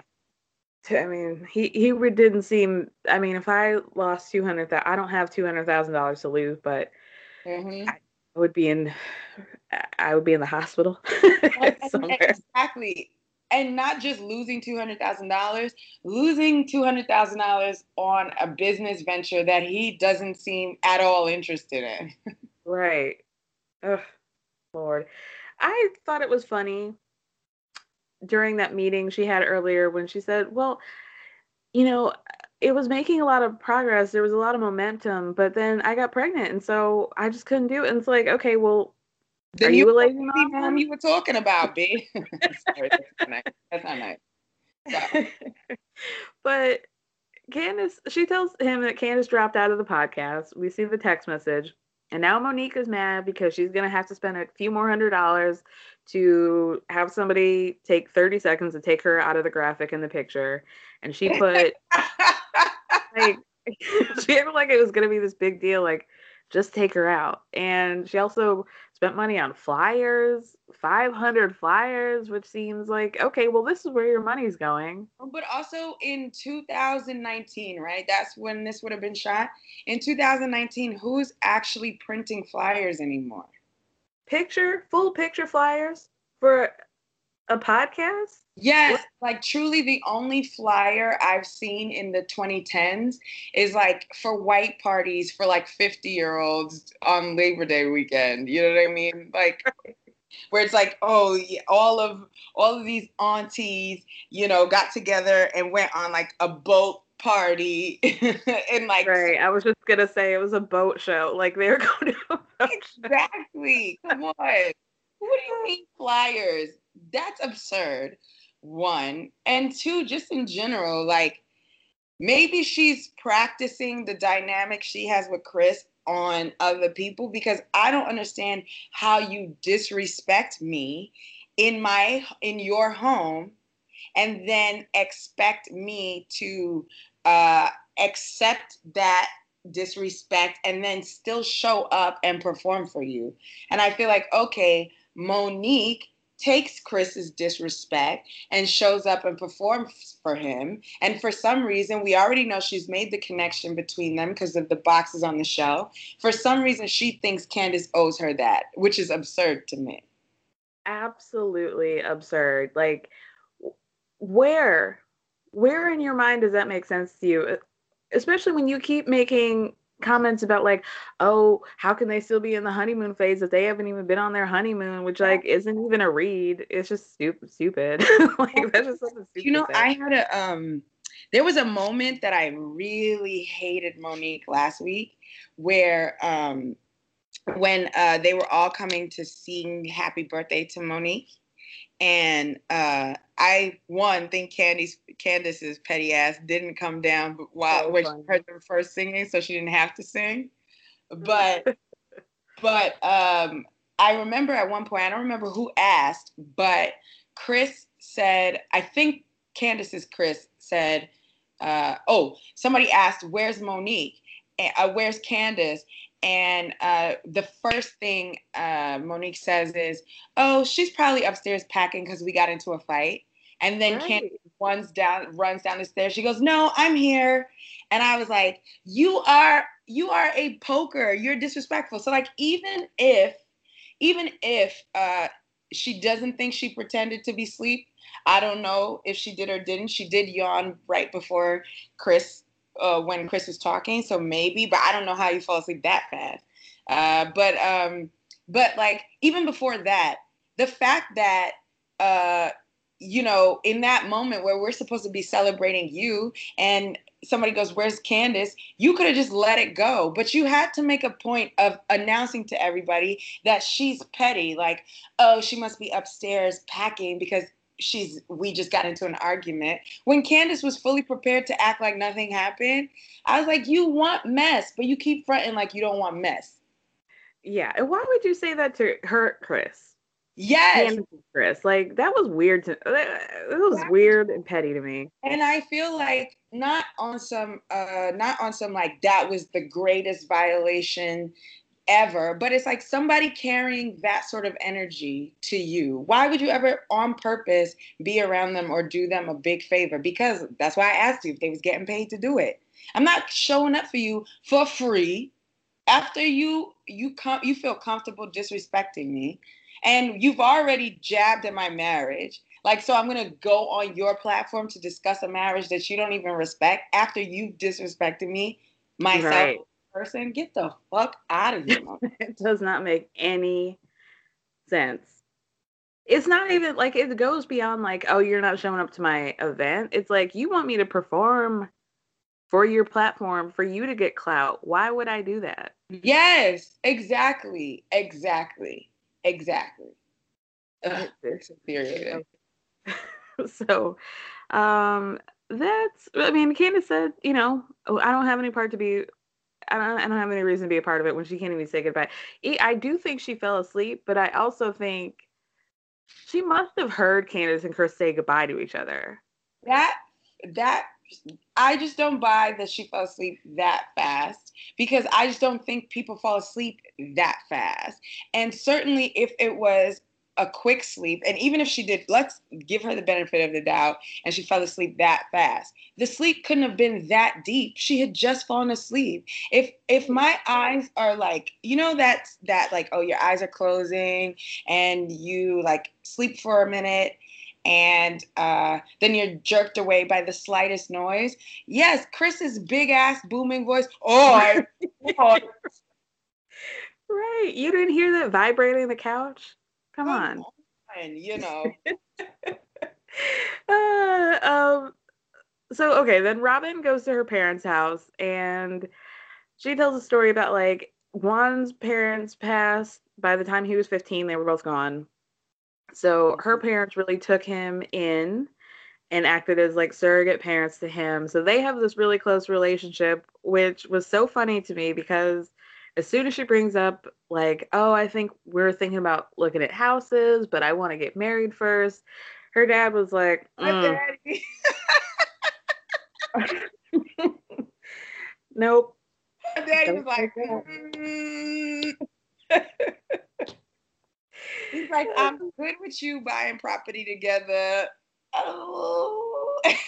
Which was hysterical to me, because you would think that a father would want his daughter to be in a marriage when they've been living like this for years. But right. I mean, they had valid concerns. Like a marriage requires, you know, a commitment, not just of like emotion, but like assets. Like it's a contract. I think he had valid concerns, but I am also rooting for Juan and Robin. I like this conversation was interesting to watch, to see like Robin be literally in the middle of her parents, like physically in the middle of her parents, having two like opposing views about this. And I don't know, her dad seemed to be making good points, but I also want them to like win. And also what was crazy is like Robin is a perfect, like a beautiful amalgamation of both of her parents' faces. It's nuts. Mm-hmm. She really is. I was like, whoa, because I was expecting one or the other. This is not nice. But I was expecting, because Robin is so beautiful, one or the other parent to be equally beautiful. And they're both good-looking people, but somehow the mix got perfect and came together perfectly on Robin's face. Because, like, remember, Giselle is so stunning, but she literally copy and pasted her father's face. Yeah, yeah. But, like, Robin, I'm like, oh, I just love everything about Robin. I don't know, whatever. I also think it's worth mentioning that Robin showed her mom their tattoo that is now fading. But it's also doubly worth mentioning that Juan did not get the tattoo. He ended up chickening out at the end, and she was the only one who got it. I don't know. I don't think necessarily like, how do I say this without sounding like a woman who puts up with shit she shouldn't? I feel like Juan's love language is probably just different from all of ours. Yeah. And I think that from the outside, we like to project onto him things he ought to be doing. And of course, there were things that he ought to have been doing. I fully believe that first season of Potomac, he was cheating on her, you know, like the rumors that Ashley had heard or whatever. Mm-hmm. I do think those were true. But I do think he loves Robin. I think he loves Robin the way an athlete loves women, their wives, which is to believe that they have access to all the women in the world and it's not a problem, but they love their wives. I don't think that's how you should love your wife, but I think that that's a mentality he probably carries. And I also don't think he would have been as like excited to come on camera and, you know, plan this thing with Giselle. Juan has, like, there's nothing that looking good on Potomac does for Juan. Like, he doesn't have to do any of the things that he does on this show because it doesn't help his world any. It's not promoting a business of his. Like, he doesn't have to make himself available to Robin on this show that way. And so I don't think that he disrespects Robin the way people interpret based on his ways of showing love. Yeah, I think he's very quiet, and I think he's private in a way. Like, I think he probably says things to her that reassures her and affirms their relationship, but like, we're probably not really ever going to see it. Yes, I don't feel like and I said that to somebody on Twitter pretty recently. I was just like, he keeps their relationship off the show. So there has to be a difference in how he used to treat her and how he treats her now, because Robin is also significantly more happy just in her body. Like, than she was those first 2 seasons. Do you remember? She was kind of like, a lot. She was a real sad sack. Yes, but like, she's not nearly as angry. Remember when she was ready to pop off and fight all the fucking time? Mm-hmm. And like, I think that we're just not seeing something. And the way that her boys adore her, I don't know. I feel like their household is very loving, just private. I agree. I totally agree. We end that scene on her dad saying, "I can't afford to buy you another wedding gift," which was so funny. Also, you know, I was so surprised to learn Robin's background. I was. Because, Giselle is an AKA and Robin is a Delta. And not only is Robin a Delta, she's a second generation Delta. So her mom's a Delta too. Mm-hmm. And I always find that interesting because, you know, the stereotypes about AKAs, don't beat me up because I know they get very sensitive about those things. So if there are any AKAs and Deltas listening, don't beat me up. I'm just going off of base what I've seen. But the stereotype about AKAs is that they're Giselles, right? Just very fair skinned, very beautiful. Like, oh, I come from this kind of family. We were raised this kind of way. Very like capital C classy, you know. Yeah. Jack and Jill. Yes, exactly. Very Jack and Jill, whatever Black debutante shit, you know. And light skin is the thing in particular, like fair skinned, you know, talented 10th W.E.B. Du Bois, fair skin type shit. And to see that her parents were not only like very, very like successful professionally, but also so fair-skinned, but she was still like a light-skinned Delta. That's very interesting. It complicated my thoughts about like who Robin is and like what kind of family she came from. She's very interesting, and I think that people don't give her enough credit for being, I wouldn't say but like a more complicated, thoughtful person than she probably gets shown to be on TV. I agree. I really like Robin. I do too. And I want her to be my homegirl. I would love to chill with Giselle. Wouldn't you want to with them? Yeah, I would like to go to a brunch with them. Yes, and just kiki and gossip. Come on, it would be so fucking fun. It would be real fun. Like somewhere you can get like pictures of mimosas. Yes, exactly. And they still come to DC anyway. Black DC brunch is that's the thing. And it would be so much fun. I think it would be hilarious. It would be. And that really sealed the deal when Robin brought those like $1.99 bottles of plastic bottles with wet. They call them lips because they're supposed to look like nipples, right?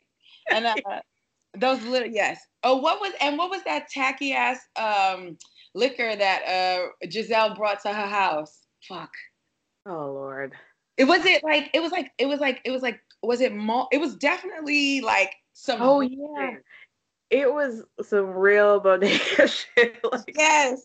Brightly colored. Yes. I can't remember what it was. But was it Mad Dog? It was in the Mad Dog family for sure. But come on, that is so fucking funny to me. Here's Giselle. Her father's a civil rights activist. She has clout in Houston. Her family has clout in Houston and New Orleans. She's a Hampton University, AKA, and she's rolling up into Robin's townhouse with Mad Dog. They're funny. They're real funny. Oh gosh. Oh Lord. So back to Ashley. She and her sister and her mom go dress shopping for homecoming. Totally uninterested in this scene. Go ahead. The only thing I did like was her mom holding Dean and being like, I don't want to yell in this store, but I am very upset. Very mad. She was pissed. And did Ashley's mom get the script, or is she upset because she believes what Ashley is going through is real? I think she's mad because she, I think she brought up some things that we forget about, which is that she did say, this is not the first time Michael's he's going back to his old ways is what she said. Mm-hmm. And B, I think we all forgot that during the season 1 reunion, Ashley said oh, I live in a different apartment. I moved out on Michael. Yeah. And they were going through it, but we just didn't see it because they got back together basically a few episodes into season 2. Mm-hmm. I think she's pissed. I think she's real pissed, and she has every right to be. Yes, but then it's like it's the problem that mothers and daughters always have, which is your daddy and your stepdaddy is trash, but I will not have a man disrespect you. Okay. Right. I forgot that Ashley was really trying to get her to leave her. I don't think they're married, but her didn't partner. She say they lived in a tent for a long time? I think they were living real ? And then that stresses me out because Ashley's little sister is so young, so that means she must have been in the tent with them. Yeah, that's a situation. Yeah, it's a situation. And maybe that's also part of why Ashley doesn't leave. Maybe it's a situation where it's if I leave Michael, then my mom goes back to a tent. Mm-hmm. Yeah. Maybe it's not just Ashley's in a marriage, Ashley's family's in the marriage. Do you feel I've been watching a lot of Hoarders lately. Do you feel Ashley's mom seems like somebody who would be on Hoarders. You know what I mean?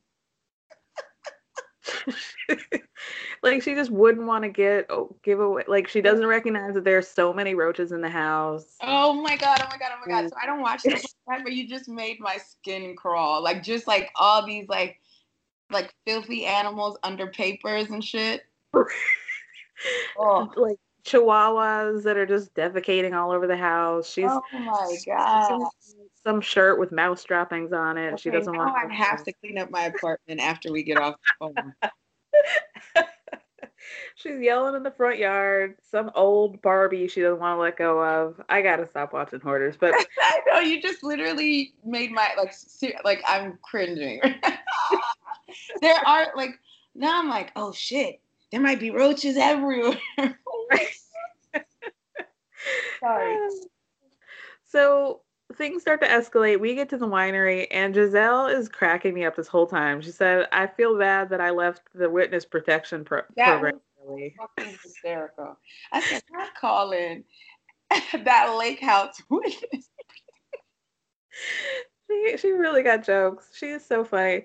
But her, like, mea culpa for leaving is to throw a party for herself. Isn't that fucking hilarious? Also, can we talk, because we didn't talk last week about last week's episode, obviously, but can we talk about the fact that Giselle Bryant, who probably did not write that novel, beat Eric Jerome Dickey, who's been in the Black interest section of libraries since I was like 12 years old, 10 years old. She beat him in a literary award. You got to be fucking kidding me. It's like... Ray. That seemed to me like would Eric Jerome Dickey show up to a... Yes, exactly. It was trading an award for camera time. Right. Like, I don't know what you were nervous about. Of course you were going to win because you were going to put it on Instagram. Like, What do you think? I was like, this is absolutely absurd. Like, what?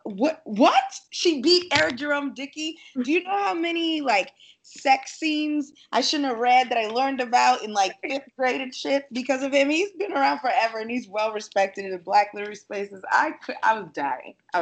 Anyway, keep going. Why do people have no idea about the, like, Black literature, erotic? Oh, yeah, for sure.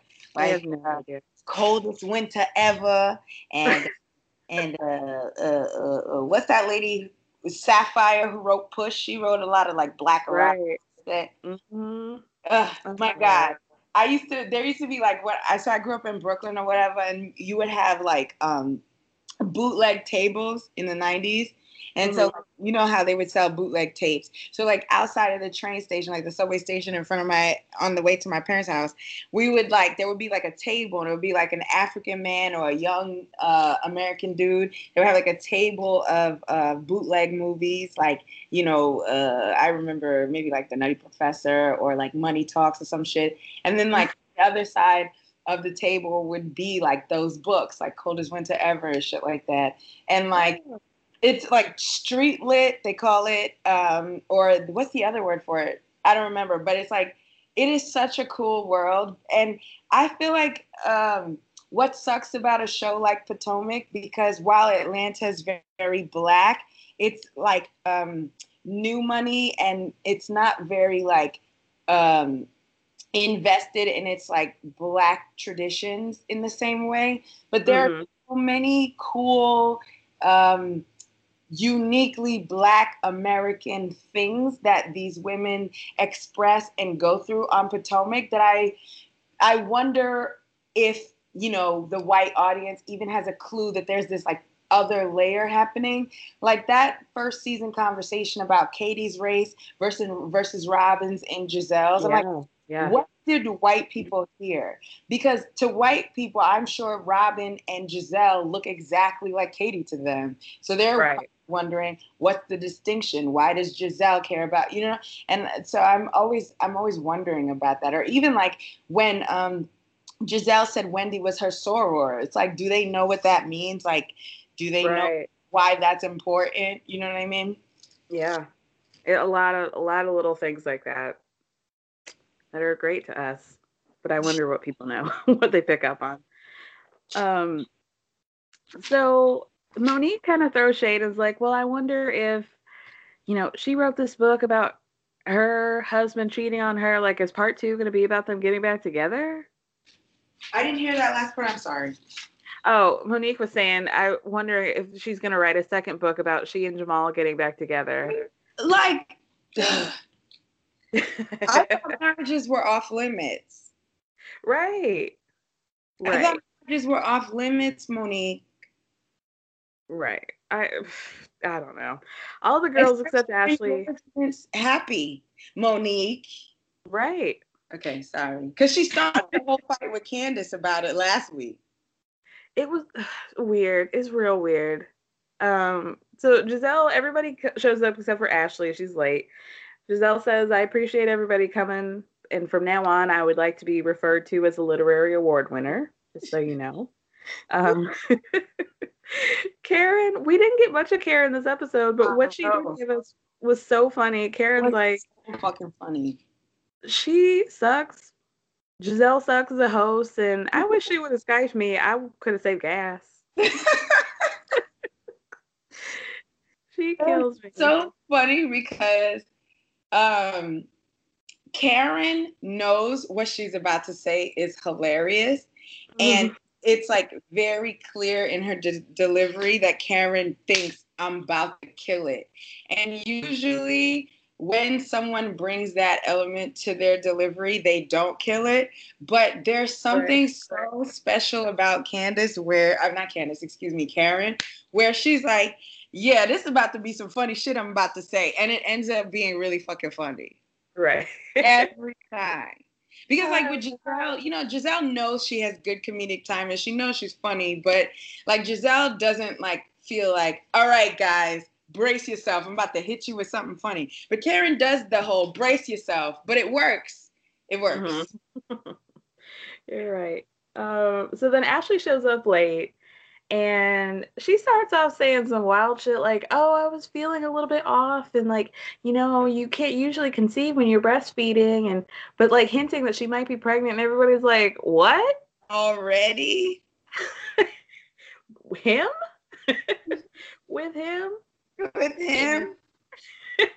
Robin called What'd you say? I'm sorry. Oh, I was saying that Robin called Ashley a politician, which is perfect. Yes. I thought that was a perfect assessment, but I would have gone with pageant girl. Yeah. Icing on the cake. Wild. And Giselle's like, okay, so everything must be good between you and Michael if you're talking about getting pregnant. What? Ashley says, I'm really sorry because I don't want to make this about me. And Giselle says, oh, don't worry, I'll bring it back to myself later. We can talk about this, but it's okay. We can kiki for now, but it will be going back right to me. Don't worry about that. Come on. How is she not your fave? She was really giving it everything this episode for sure. So much. I love her so much. She's in my top three. My top three are LVP, Kenya, and Giselle. And I think she has just jumped for me LVP. I think that's smart. I think that's very. Do you want to see LVP come back, or do you think her time is over? I think I'm done with LVP because the real world that LVP lives in, which is like, very racially problematic and all of that. I'm too aware of her on Vanderpump Rules and what she enables of that cast that I can't bring her back into a Beverly Hills scenario and ignore those things that I know about her now. That's an excellent point. Also, I feel like she's bleeding money. The restaurants aren't opening. Yeah, that's true. So she's probably not living as lavish or interesting a lifestyle, which was so much of what attracted me to her as well. Yeah, she's very much like wealth porn. She was anyway. Yes. I mean, like, I went back and watched I've been watching so much reality TV this pandemic. And like, I went back and watched all of the reunions of Orange County and Beverly Hills. And the glow up Vanderpump has between season 1 and season 2 is astonishing. Mm-hmm. Yep. I forgot that she used to live across the street from Adrian. I forgot that while she was always a pretty woman, the whatever slight nips and tucks she did between season 1 and 2 were astonishing. Like Villa Rosa, she bought between season 1 and 2. And I was like, oh, okay. Like there's a thing that Lisa Vanderpump was consciously doing that at the time in like 2011. I wasn't obsessed with Real Housewives and the game all of them play enough to see happen in real time. But that's also why I like Lisa Vanderpump. She was so savvy, and her moves were subtle enough that I wasn't put off by them. Sort of like how Kyle Richards has tweaked her face little by little every season, that I didn't notice how much plastic surgery she's had since season one. And that's kind of like that sort of small like touch-ups is what Vanderpump had been doing to her image and her reputation the whole time. But seeing her this most recent season on Vanderpump Rules and then the fallout afterward and how poorly she handled it by not acknowledging it at all. And did you see that tweet from last week where she was like, oh, things are bad here. You know, fires, riots, poor people. Yes. Yes. It's like I can't have that woman come back to Beverly Hills and act like it wouldn't bother me, you know. You're right. You're totally right.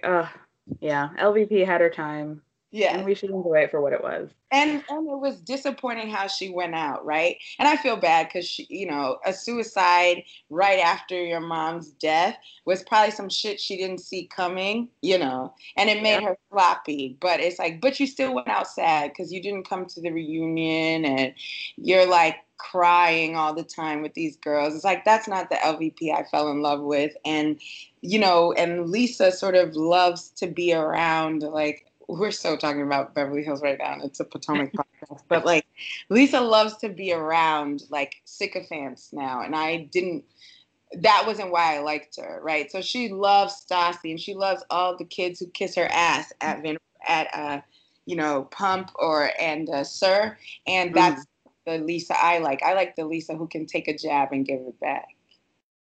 I agree.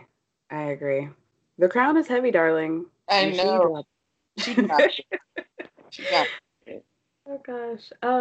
Okay, so Ashley says, you know, obviously there's been a lot of going on in the press, and Michael told me that there is truth to it, and then she tries to move on, and we get everybody being like, hold on, what? Wait. Wendy's raising her hand like, please pick me. I have a question. Pick me. Hello. Somebody. I will say a thing I really do like about Wendy, besides her confessionals, because she's really funny in those. Wendy's got the most expressive face on the planet. It's brilliant. Mm-hmm. It's brilliant. At one point she turned her back to Ashley because I know she was like, I'm about to make some faces and I don't want to be rude. But I love, because I don't think this would happen in Beverly Hills. We would have seen like Ashley be able to move on and then everybody being shady. And then maybe Lisa would say something. Rinna would say something rude. Lisa would, you're not being honest. Okay. Right. But I just love that everybody was like, no. We're not going to let you skate. I have several questions. But this is a messy franchise, right? That's also why Beverly Hills felt so bad the last 2 seasons. It's like, we're not watching you because you messy and petty this way. But we watching Potomac because I want Giselle to get to the bottom of the mess. Right. Let's unpack all of this. All of it. So then, bullshit. Ashley says, well, they were at the strip club, and then the stripper followed him to. She's acting like the stripper is a predator. Followed him to the MGM and asked if he wanted to go to the hotel, and she said he took the bait. But what? Check this out. Like, what was crazy was, as she was telling this story, her face didn't look like it was disgusting to say. Like, that don't even taste nasty coming out your mouth. You gonna let that come out your mouth for you? She just had a perfect face, like it tasted delicious to say that. I could not fucking believe it. I was like, is she on national TV talking to these women, telling them this fucking story, and expecting them to like eat it? And I couldn't believe it. Right. What? And then she said, you know, he was so drunk that he laid down and he fell asleep. And then the next morning, that photo was taken. I have never been, and this is just me, I've never been in a position like, if I'm going to be so drunk that I pass out, I'm passing out in my clothes. I'm not taking all my clothes off next to a stranger, then passing out, and we're kissing in the car, and then, no. And then you wake up like nothing, like, oh, I'm just going to go check my phone. He didn't wake up at any point in the night to go pee or something. It was such a nonsensical story, and I was embarrassed for her that she tried to tell that nonsensical story to not just those women there, but like the national TV audience. She knew who were gonna hear that message. But also, like, with what you just said, right? Like, the only way that I can conceive of this happening is sexual assault. Like, if Michael was assaulted, that's what it sounds like, right? If he was so drunk and he got taken advantage of, and now we're upstairs in a hotel room and I'm naked, like I'm naked. That sounds like a sexual assault to me. Are you saying that this stripper sexually assaulted your husband? Is that what you're saying to me? Because if the stripper sexually assaulted your husband, let's have that conversation. But if you're not saying that, because I'm just astonished that someone who has been accused of sexual assault and groping is essentially creating a sexual assault scenario wherein he's the victim to get his wife off his back for cheating rumors, which is just absurd. But also, like, two, I'm married and there's a newborn baby at home, and my wife wouldn't approve of this. How are you getting so drunk that it's possible for the stripper to take advantage of you in that way? Which is like, Michael shouldn't have had more than 3 drinks. That's his responsibility. Right. And like, who got the hotel room? Right. Somebody had to pay for it, yes? And I know a stripper is not paying for a wealthy businessman's hotel. Hell no. Hell no. Hell no. I'm very curious. Were those strippers black? We saw a leg, and it didn't look like that leg had any Afro DNA in it.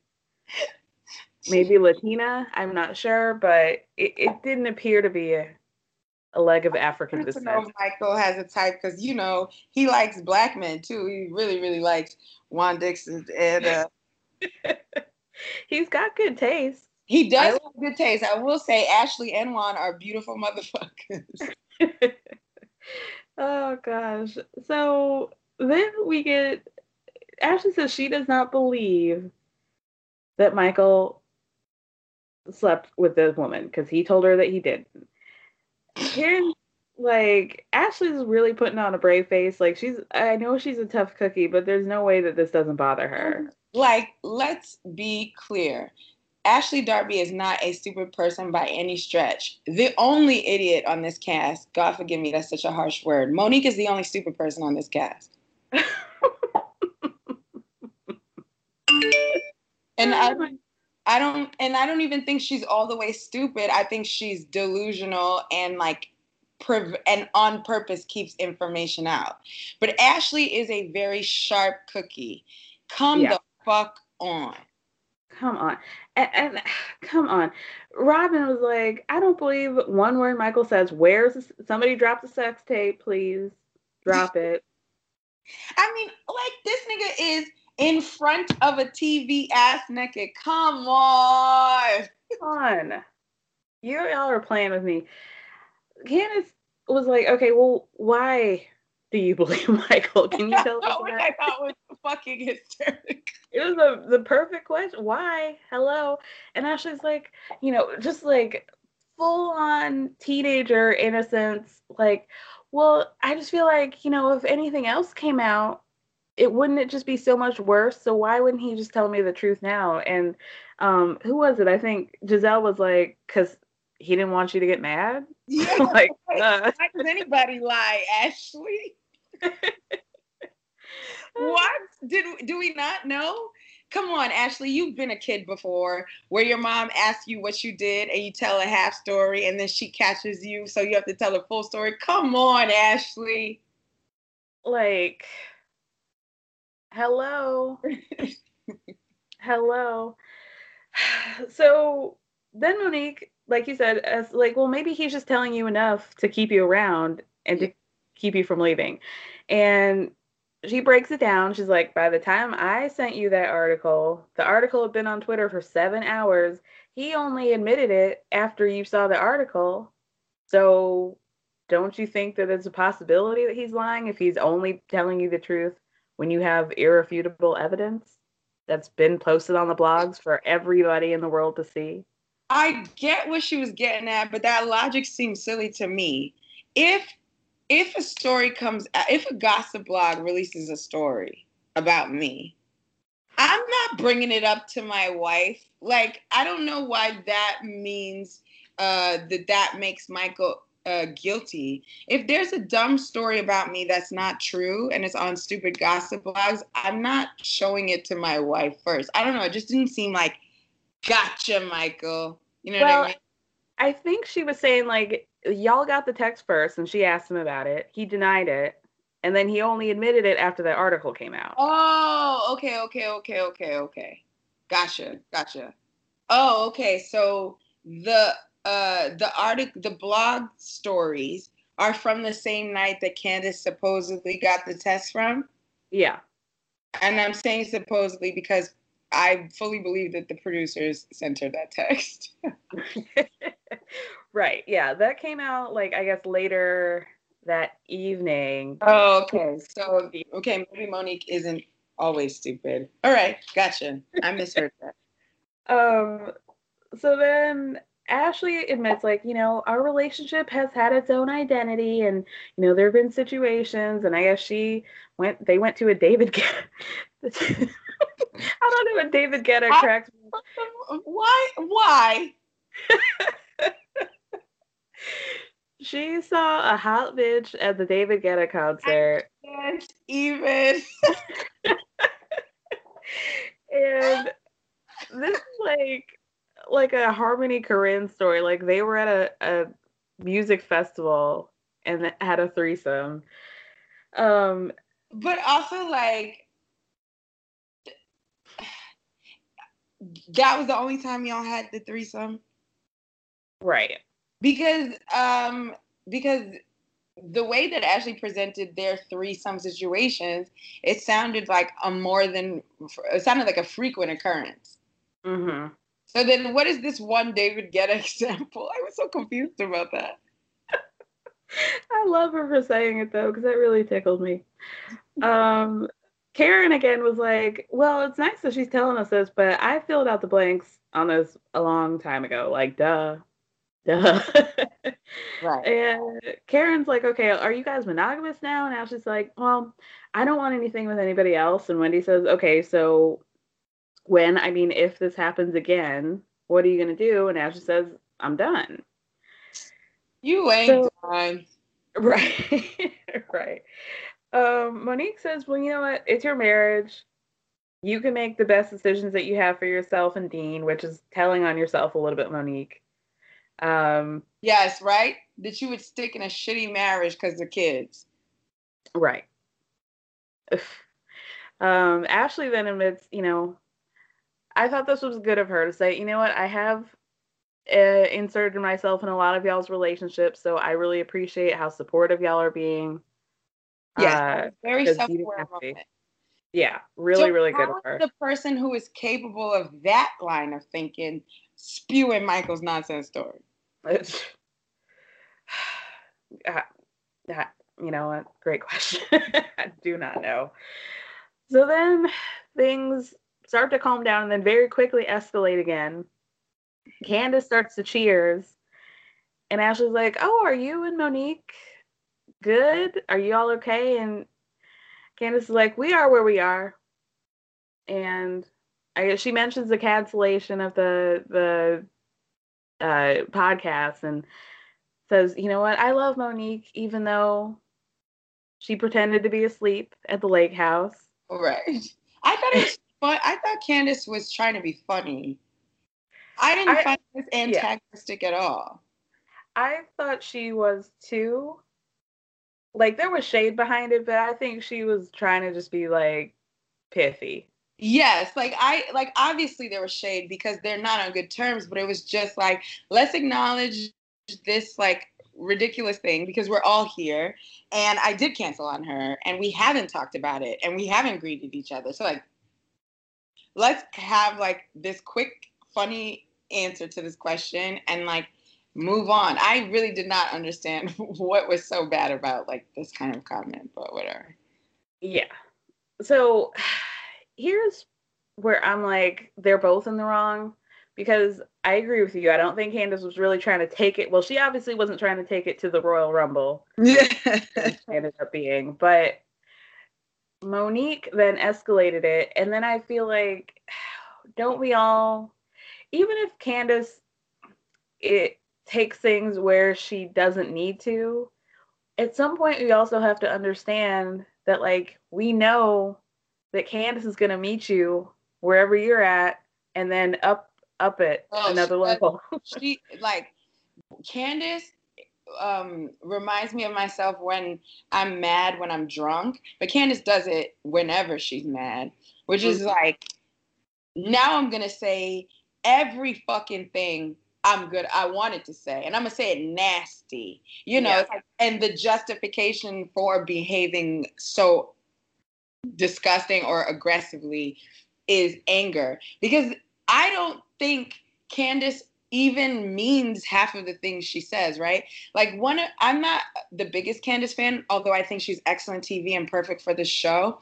Like, the thing that really bothers me is like when she is arguing with Ashley, all of a sudden Ashley's a Negro bedwench. And it's like, that's not even your issue with Shorty. That's not your issue at all.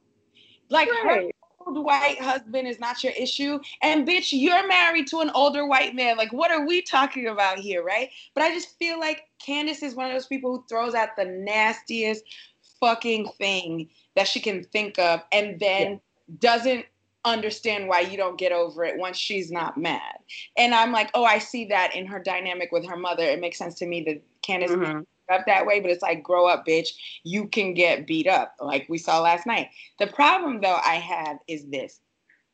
Not just is Candace gonna match your energy and escalate it, but she's been picked on for however many weeks of filming they've been in by that person, right? Because it's not like, oh, out of nowhere Karen is yelling at Candace. This is a person who like disrespected me in their home like last week. Yeah. This is a person who set me up at a party the first day of shooting or whatever day they did on that premiere episode party. At the dinner. Yeah, Ashley's dinner. Yeah. So like it's not, oh, I didn't have to take it there or match her energy. It's also, here's a bitch who's been starting with me for weeks. And to be fair, Monique has only brought up the Charisse situation one time that we've seen. And then every other time has been about everything that doesn't really make sense, but she's just turning up because she's pissed.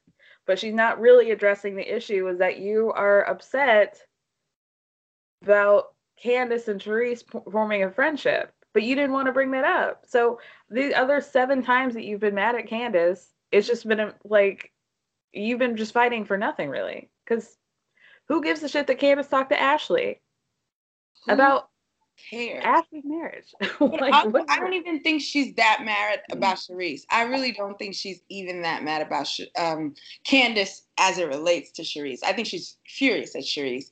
But I don't think she's actually that mad that Candace became friends with Charisse, because everybody else on the cast still fucks with Charisse. Like Charisse has been in so many places.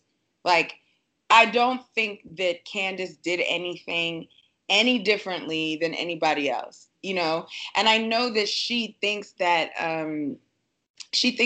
Candace wasn't friends with Charisse and all of a sudden she's friends with Charisse now.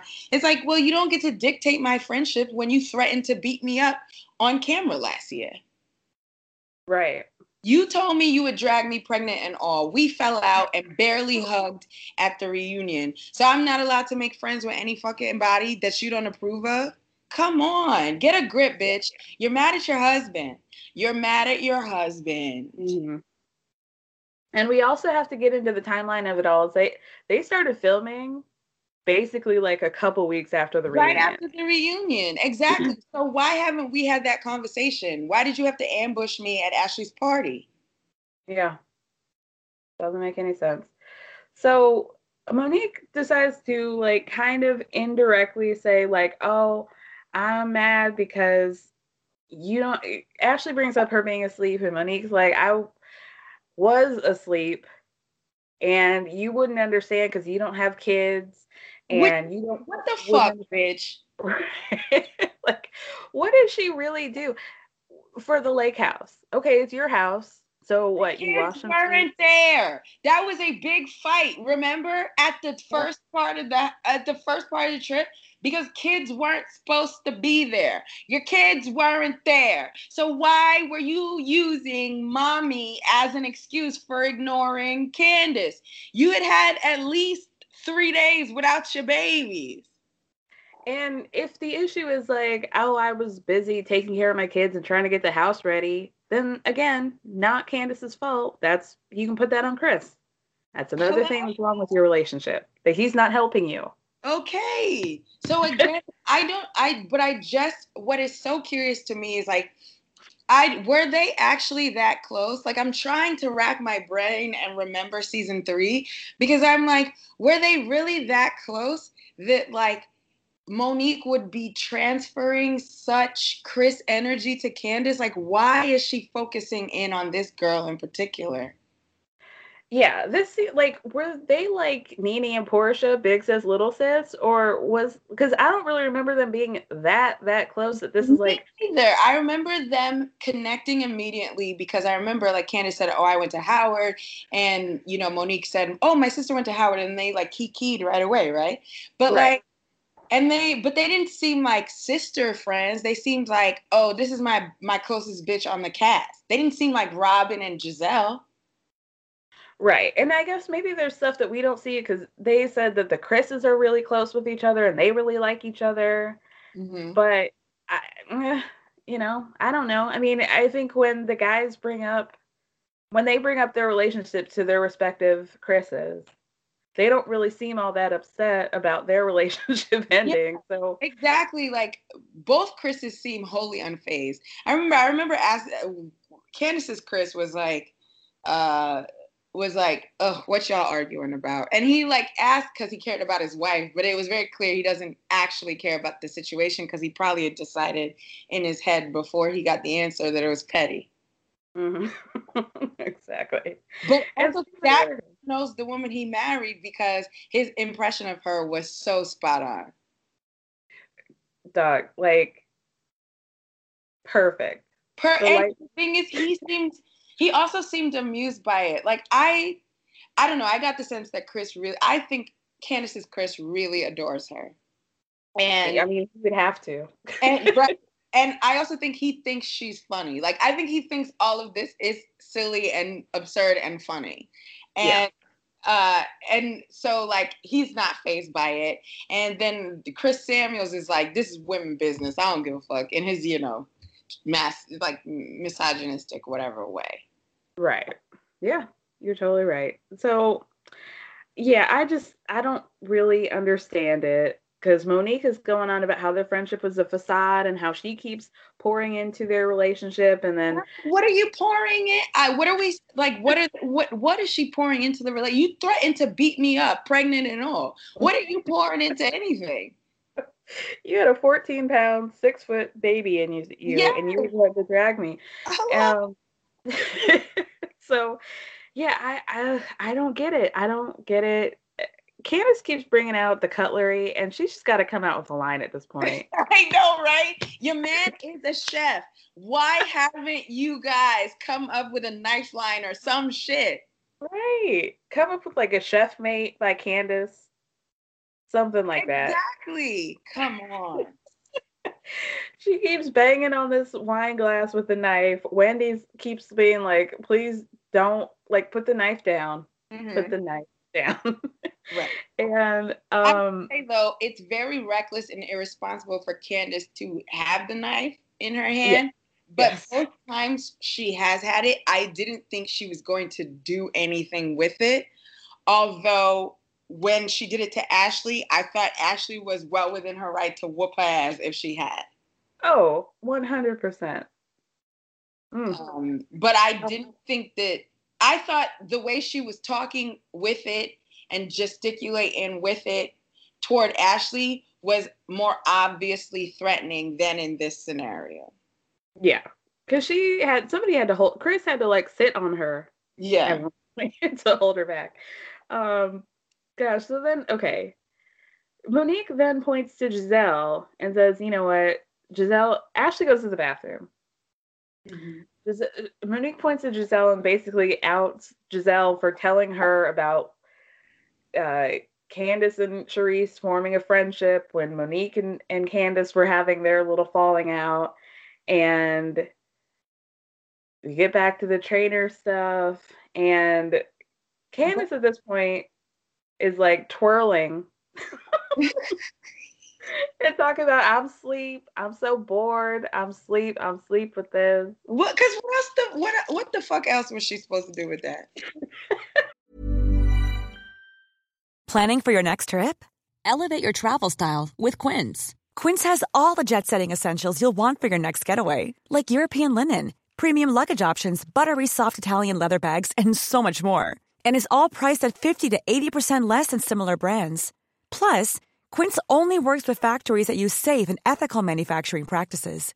Pack your bags with high-quality essentials you'll be wearing for vacations to come with Quince. Go to quince.com/pack for free shipping and 365-day returns. Mom deserves better than a drugstore card. This Mother's Day, surprise her with a truly special personalized card from Moonpig. Add your favorite photos, a heartfelt message, and we'll even mail it for you the same day, all for just $5. From mom to grandma, we have something to celebrate every mom in your life. Every mom deserves a Moonpig card. Get 50% off your first card at Moonpig.com. Moonpig.com.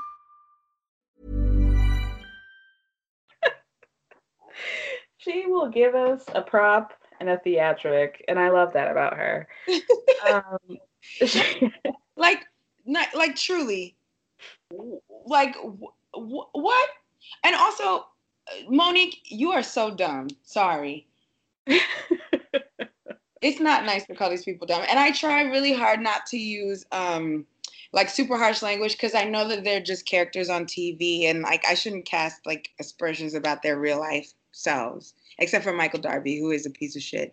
But my thing is like, Monique, you are so dumb. Here's a person you've had beef with since the minute you met her. Okay? The minute you met her. You ruined her relationship with her boyfriend without by bringing his ex-wife on the show and outing his solicitation arrest. Giselle never got to have the argument you should have expected with you because Chris, your husband, interfered because you were pregnant. Right. So now you're not pregnant. Giselle, you know, is a petty bitch who never lets anything go. You think she was your friend telling you that? No. Yeah.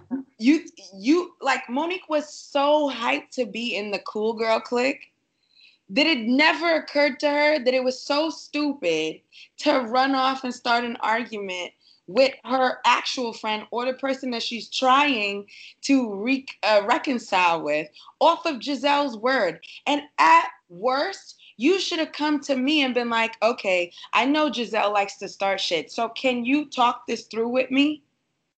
Right. You're so fucking dumb. Sorry. That's not nice to say, but like, my God. She's playing this all wrong, and that's just the fact.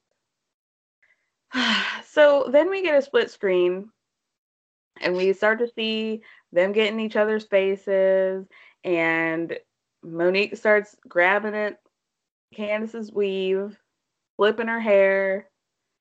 So this upset me to see for two reasons. One, I don't want if there's going to be physical fights on Bravo, I'm usually not a respectability politics person, but if there, because I fucking love like Love and Hip Hop, whatever.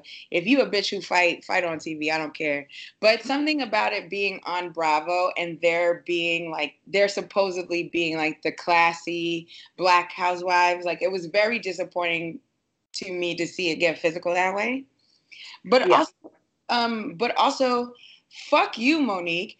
Do you remember all of the blog stories that got leaked before the season? And I've been saying to my friends recently, because I didn't like Candace last season. I think she's excellent TV, but I don't like her. So me and all my friends were like, I can't wait to watch Monique beat Candace's ass. That's like all we were saying. And then as we started getting closer and closer to the premiere of this season, and Monique started to do all these Instagram lives, and I was like, you guys, I actually think Monique is the one who is the bad guy this season. And they were like, I don't know. And I remember being like, I know, like, Monique, like, I need to see what Candace said or did, because, like, we need to know why Monique whooped her ass. And I remember reading about the separate police reports they filed on each other. And and in particular, like, I remember Monique said that Candace threw a wine glass at her first. And so here we are for 6 months, because they pushed back the premiere. Here we are for 6 months thinking that Candace deserved an ass whooping because she was violent first. And then to see that not at all be true, and then to see like a clip from Monique's Instagram live last night where she was like, well, I popped her hair, and just blew past the part that she popped her hair. And she was like, and I felt a hand on my shoulder, and I thought it was Candace. And then it actually was Giselle's hand trying to push Monique away from Candace's hair. And I'm just like, wow. Wasn't it somebody else who was saying that Monique gets blogs and uses her cousin and her brother to lie on people? I can't remember when that was. And I was just like, I never really cared much about it, because I just think Monique's whack. I never concerned myself with like what she was doing on the blogs. But like, this really bothered me. I was like, you smeared this girl's reputation for however long it's been. You even filed a counter police report as if you were in the right, and you were the fucking asshole this whole time. Yep. I mean, I feel like all of Black Twitter was like, beat Candace's ass. Yes. And to now see how it really went down. Yeah, like I remember specifically tweeting being like, I don't like Monique, but I'm very excited to see her beat Candace's ass. I definitely tweeted that, and that definitely went around with me and my boys, like my gay boys, in like our group chats, you know. Yeah. And so like I don't feel like, I can't say I feel cheated, but I do feel like lied to in a way that was egregious, right? Because the lying about the drunk driving, I get. You could be in legal danger, and your husband could end up, getting really, really upset with you. You crashed a Bentley. Like, I understand the stakes there. But if you hit a bitch for no reason, that's some shit you gotta eat, especially if it's gonna be on camera. Like, whatever. Right. No, you're totally right. I'm like Ja Rule after Fyre Fest. Like, I feel bamboozled. I feel duped. I feel lied to. This is wild. And you're right. You got a great point. Like, I was totally on Team Monique prior to the season airing. Wow. I mean, do you think, I have a feeling we're not going to see like full footage of this fight? Oh, no, I don't think so. Absolutely not. They even cut away on like Love and Hip Hop. So I fully expect Bravo to cut away from the women actually hitting each other. And if glass was involved, we're definitely not going to see that. If like blood is drawn and glass is, thrown, we're not going to see that. But I do remember from the preview that Monique was all the way outside and still trying to run past security to go back inside and beat Candace's ass. Yeah. She's like, true story, like, I'm somebody who doesn't mind violence in certain scenarios, but I don't mind watching a fight, is what I'll say. But I also am somebody who is really anti-violence. I'm not the kind of person whose anger manifests violently. And I'm not somebody who thinks that fighting is how you settle an issue of disrespect or whatever. So I am actually very disgusted that Monique did that. Yeah. And I liked, well, I didn't like, but it was a truthful conversation that we saw in the preview of Karen, I think, saying something like, in 2 seconds, like, we're supposed to hold ourselves to a higher standard as Black women. Yeah, and we have to, and it's not fair, but we have to, right? Yeah, yeah. And how quickly that went away. Wow. But it's not the first time, but that's the thing, right? It's a consistent thing with Monique, right? Because remember her incident with Robin with the umbrella, right? Yep. And based on what we saw happen last night, now I know for a fact it really was that she was pregnant, that it was the only reason that she didn't beat Candace's ass, last time. Yeah. So she's consistently been aggressive, and I don't like it. And I remember that Bravo doesn't like when cast members use the law against each other. But if you physically assault me, the law is about to get involved. I wouldn't call the cops on Monique, but I'm certainly going to sue you. You put your hands on me. I'm in lots of pain. My neck. Yes, my neck, my back. Wow. Chris's $40 million football career starting to look like my $40 million. Finally, I can get a home not in my mom's name. Exactly. She's lucky. She's lucky, especially if there was glass involved. Right. She's lucky. Wow. So many cuts. Oh, man. Do you have any final thoughts? A final thought is that so at the first 2 or 3 episodes of the season, I was like, I don't know, these confessionals from Karen, they've got a lot more vitriol than they normally do. I was like, one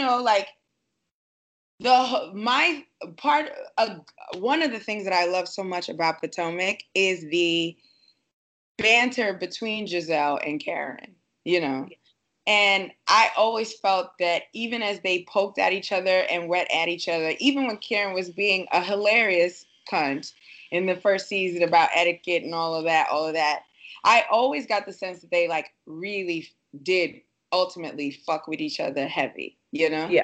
Mm-hmm. And if it came down to it, Giselle and Karen both would jump in if somebody tried to fight the other. But right. And then, from episode 1 of this season, Karen's shade at Giselle didn't seem playful anymore. And I was like, I feel like Karen don't actually like Giselle no more. And a couple of my friends were like, no, she probably is just having a problem. She's probably just taking her anger with Ray out, her frustrations with Ray out on other people, or maybe Karen's in a generally less positive mood, so she's not as jovial in the confessionals. But the confessionals this week, yes, she was shading Giselle the way that she normally does, but she delivered it differently. And then I was on Karen's Instagram. Last night, and Karen blamed Giselle and Robin for this fight. I saw that. Yeah. And then I remember reading gossip blog rumors that Giselle and Candace asked half the cast to stop filming with Monique, and Giselle and Robin agreed. And the and the other half did not agree. And I do remember that Karen is not somebody who likes bullying or an isolation of a single person. She demonstrated that with Katie, one time with Ashley. And so I think that Karen actually saw how the rest of this season played out and is actually genuinely disappointed with and disgusted by Giselle. Very astute observation. I think you're completely right. But that means we're going to get an epic fight at the reunion now. But I'm disappointed because I don't know if this is a permanent change in their relationship. I mean, usually around season 5 of a Housewives show, there is a permanent shift, but it's usually a permanent shift to glory. But it would make me very, very sad to see Karen and Giselle break up for real, kind of the way that it made me really sad to see Kim and Nene break up for real. Right. Yeah. It would be a shame. And I don't know how we would move forward in a new season with that dynamic. The magic of this cast is that the beef never seems permanent. But now we have what feels to me like one permanent beef and what is building into a second permanent beef with Karen and Giselle. But Giselle doesn't seem to be shading Karen to the same degree. It seems very, very from Karen's side. Yeah. Only time will tell. I can't believe I think this much about these women. I'm a sad. It felt like a dream. It was a real treat. It's always a treat talking to you about this. You make me laugh so fucking much, just like on Twitter and just even talking to you. You are so hilarious. And you should be famous, some kind of like culture critic or something. You got to figure this out, girl. People need to hear from you. God bless you. God bless you for that. Trying to get a show on E now that the Kardashians are gone. Hello. Y'all don't have anything else going on, so you might as well be trying to feed me this Terry Bradshaw family shit. I do not want to see adult blondes living with their daddy. Get the fuck out of my face. Exactly. Oh my gosh. Ray, tell everybody where they can find you.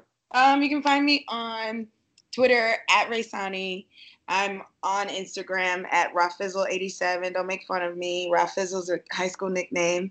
And I have a podcast called The Deliberation. Check that out. It's a challenge recap podcast. And I have a podcast coming. We'll be announcing that soon. So, and I'm very excited about it because it's with like a network and stuff. So that's like cool. And just follow me. I tweet too much and I tell people to suck my dick all the time on Twitter. So if that's what you want, please come holler at me. Oh, what a treat. All right, girl. You have the best day. You too. Thank you for this. I've just talked to you for 2.5 hours about a TV show. And I loved every minute of it.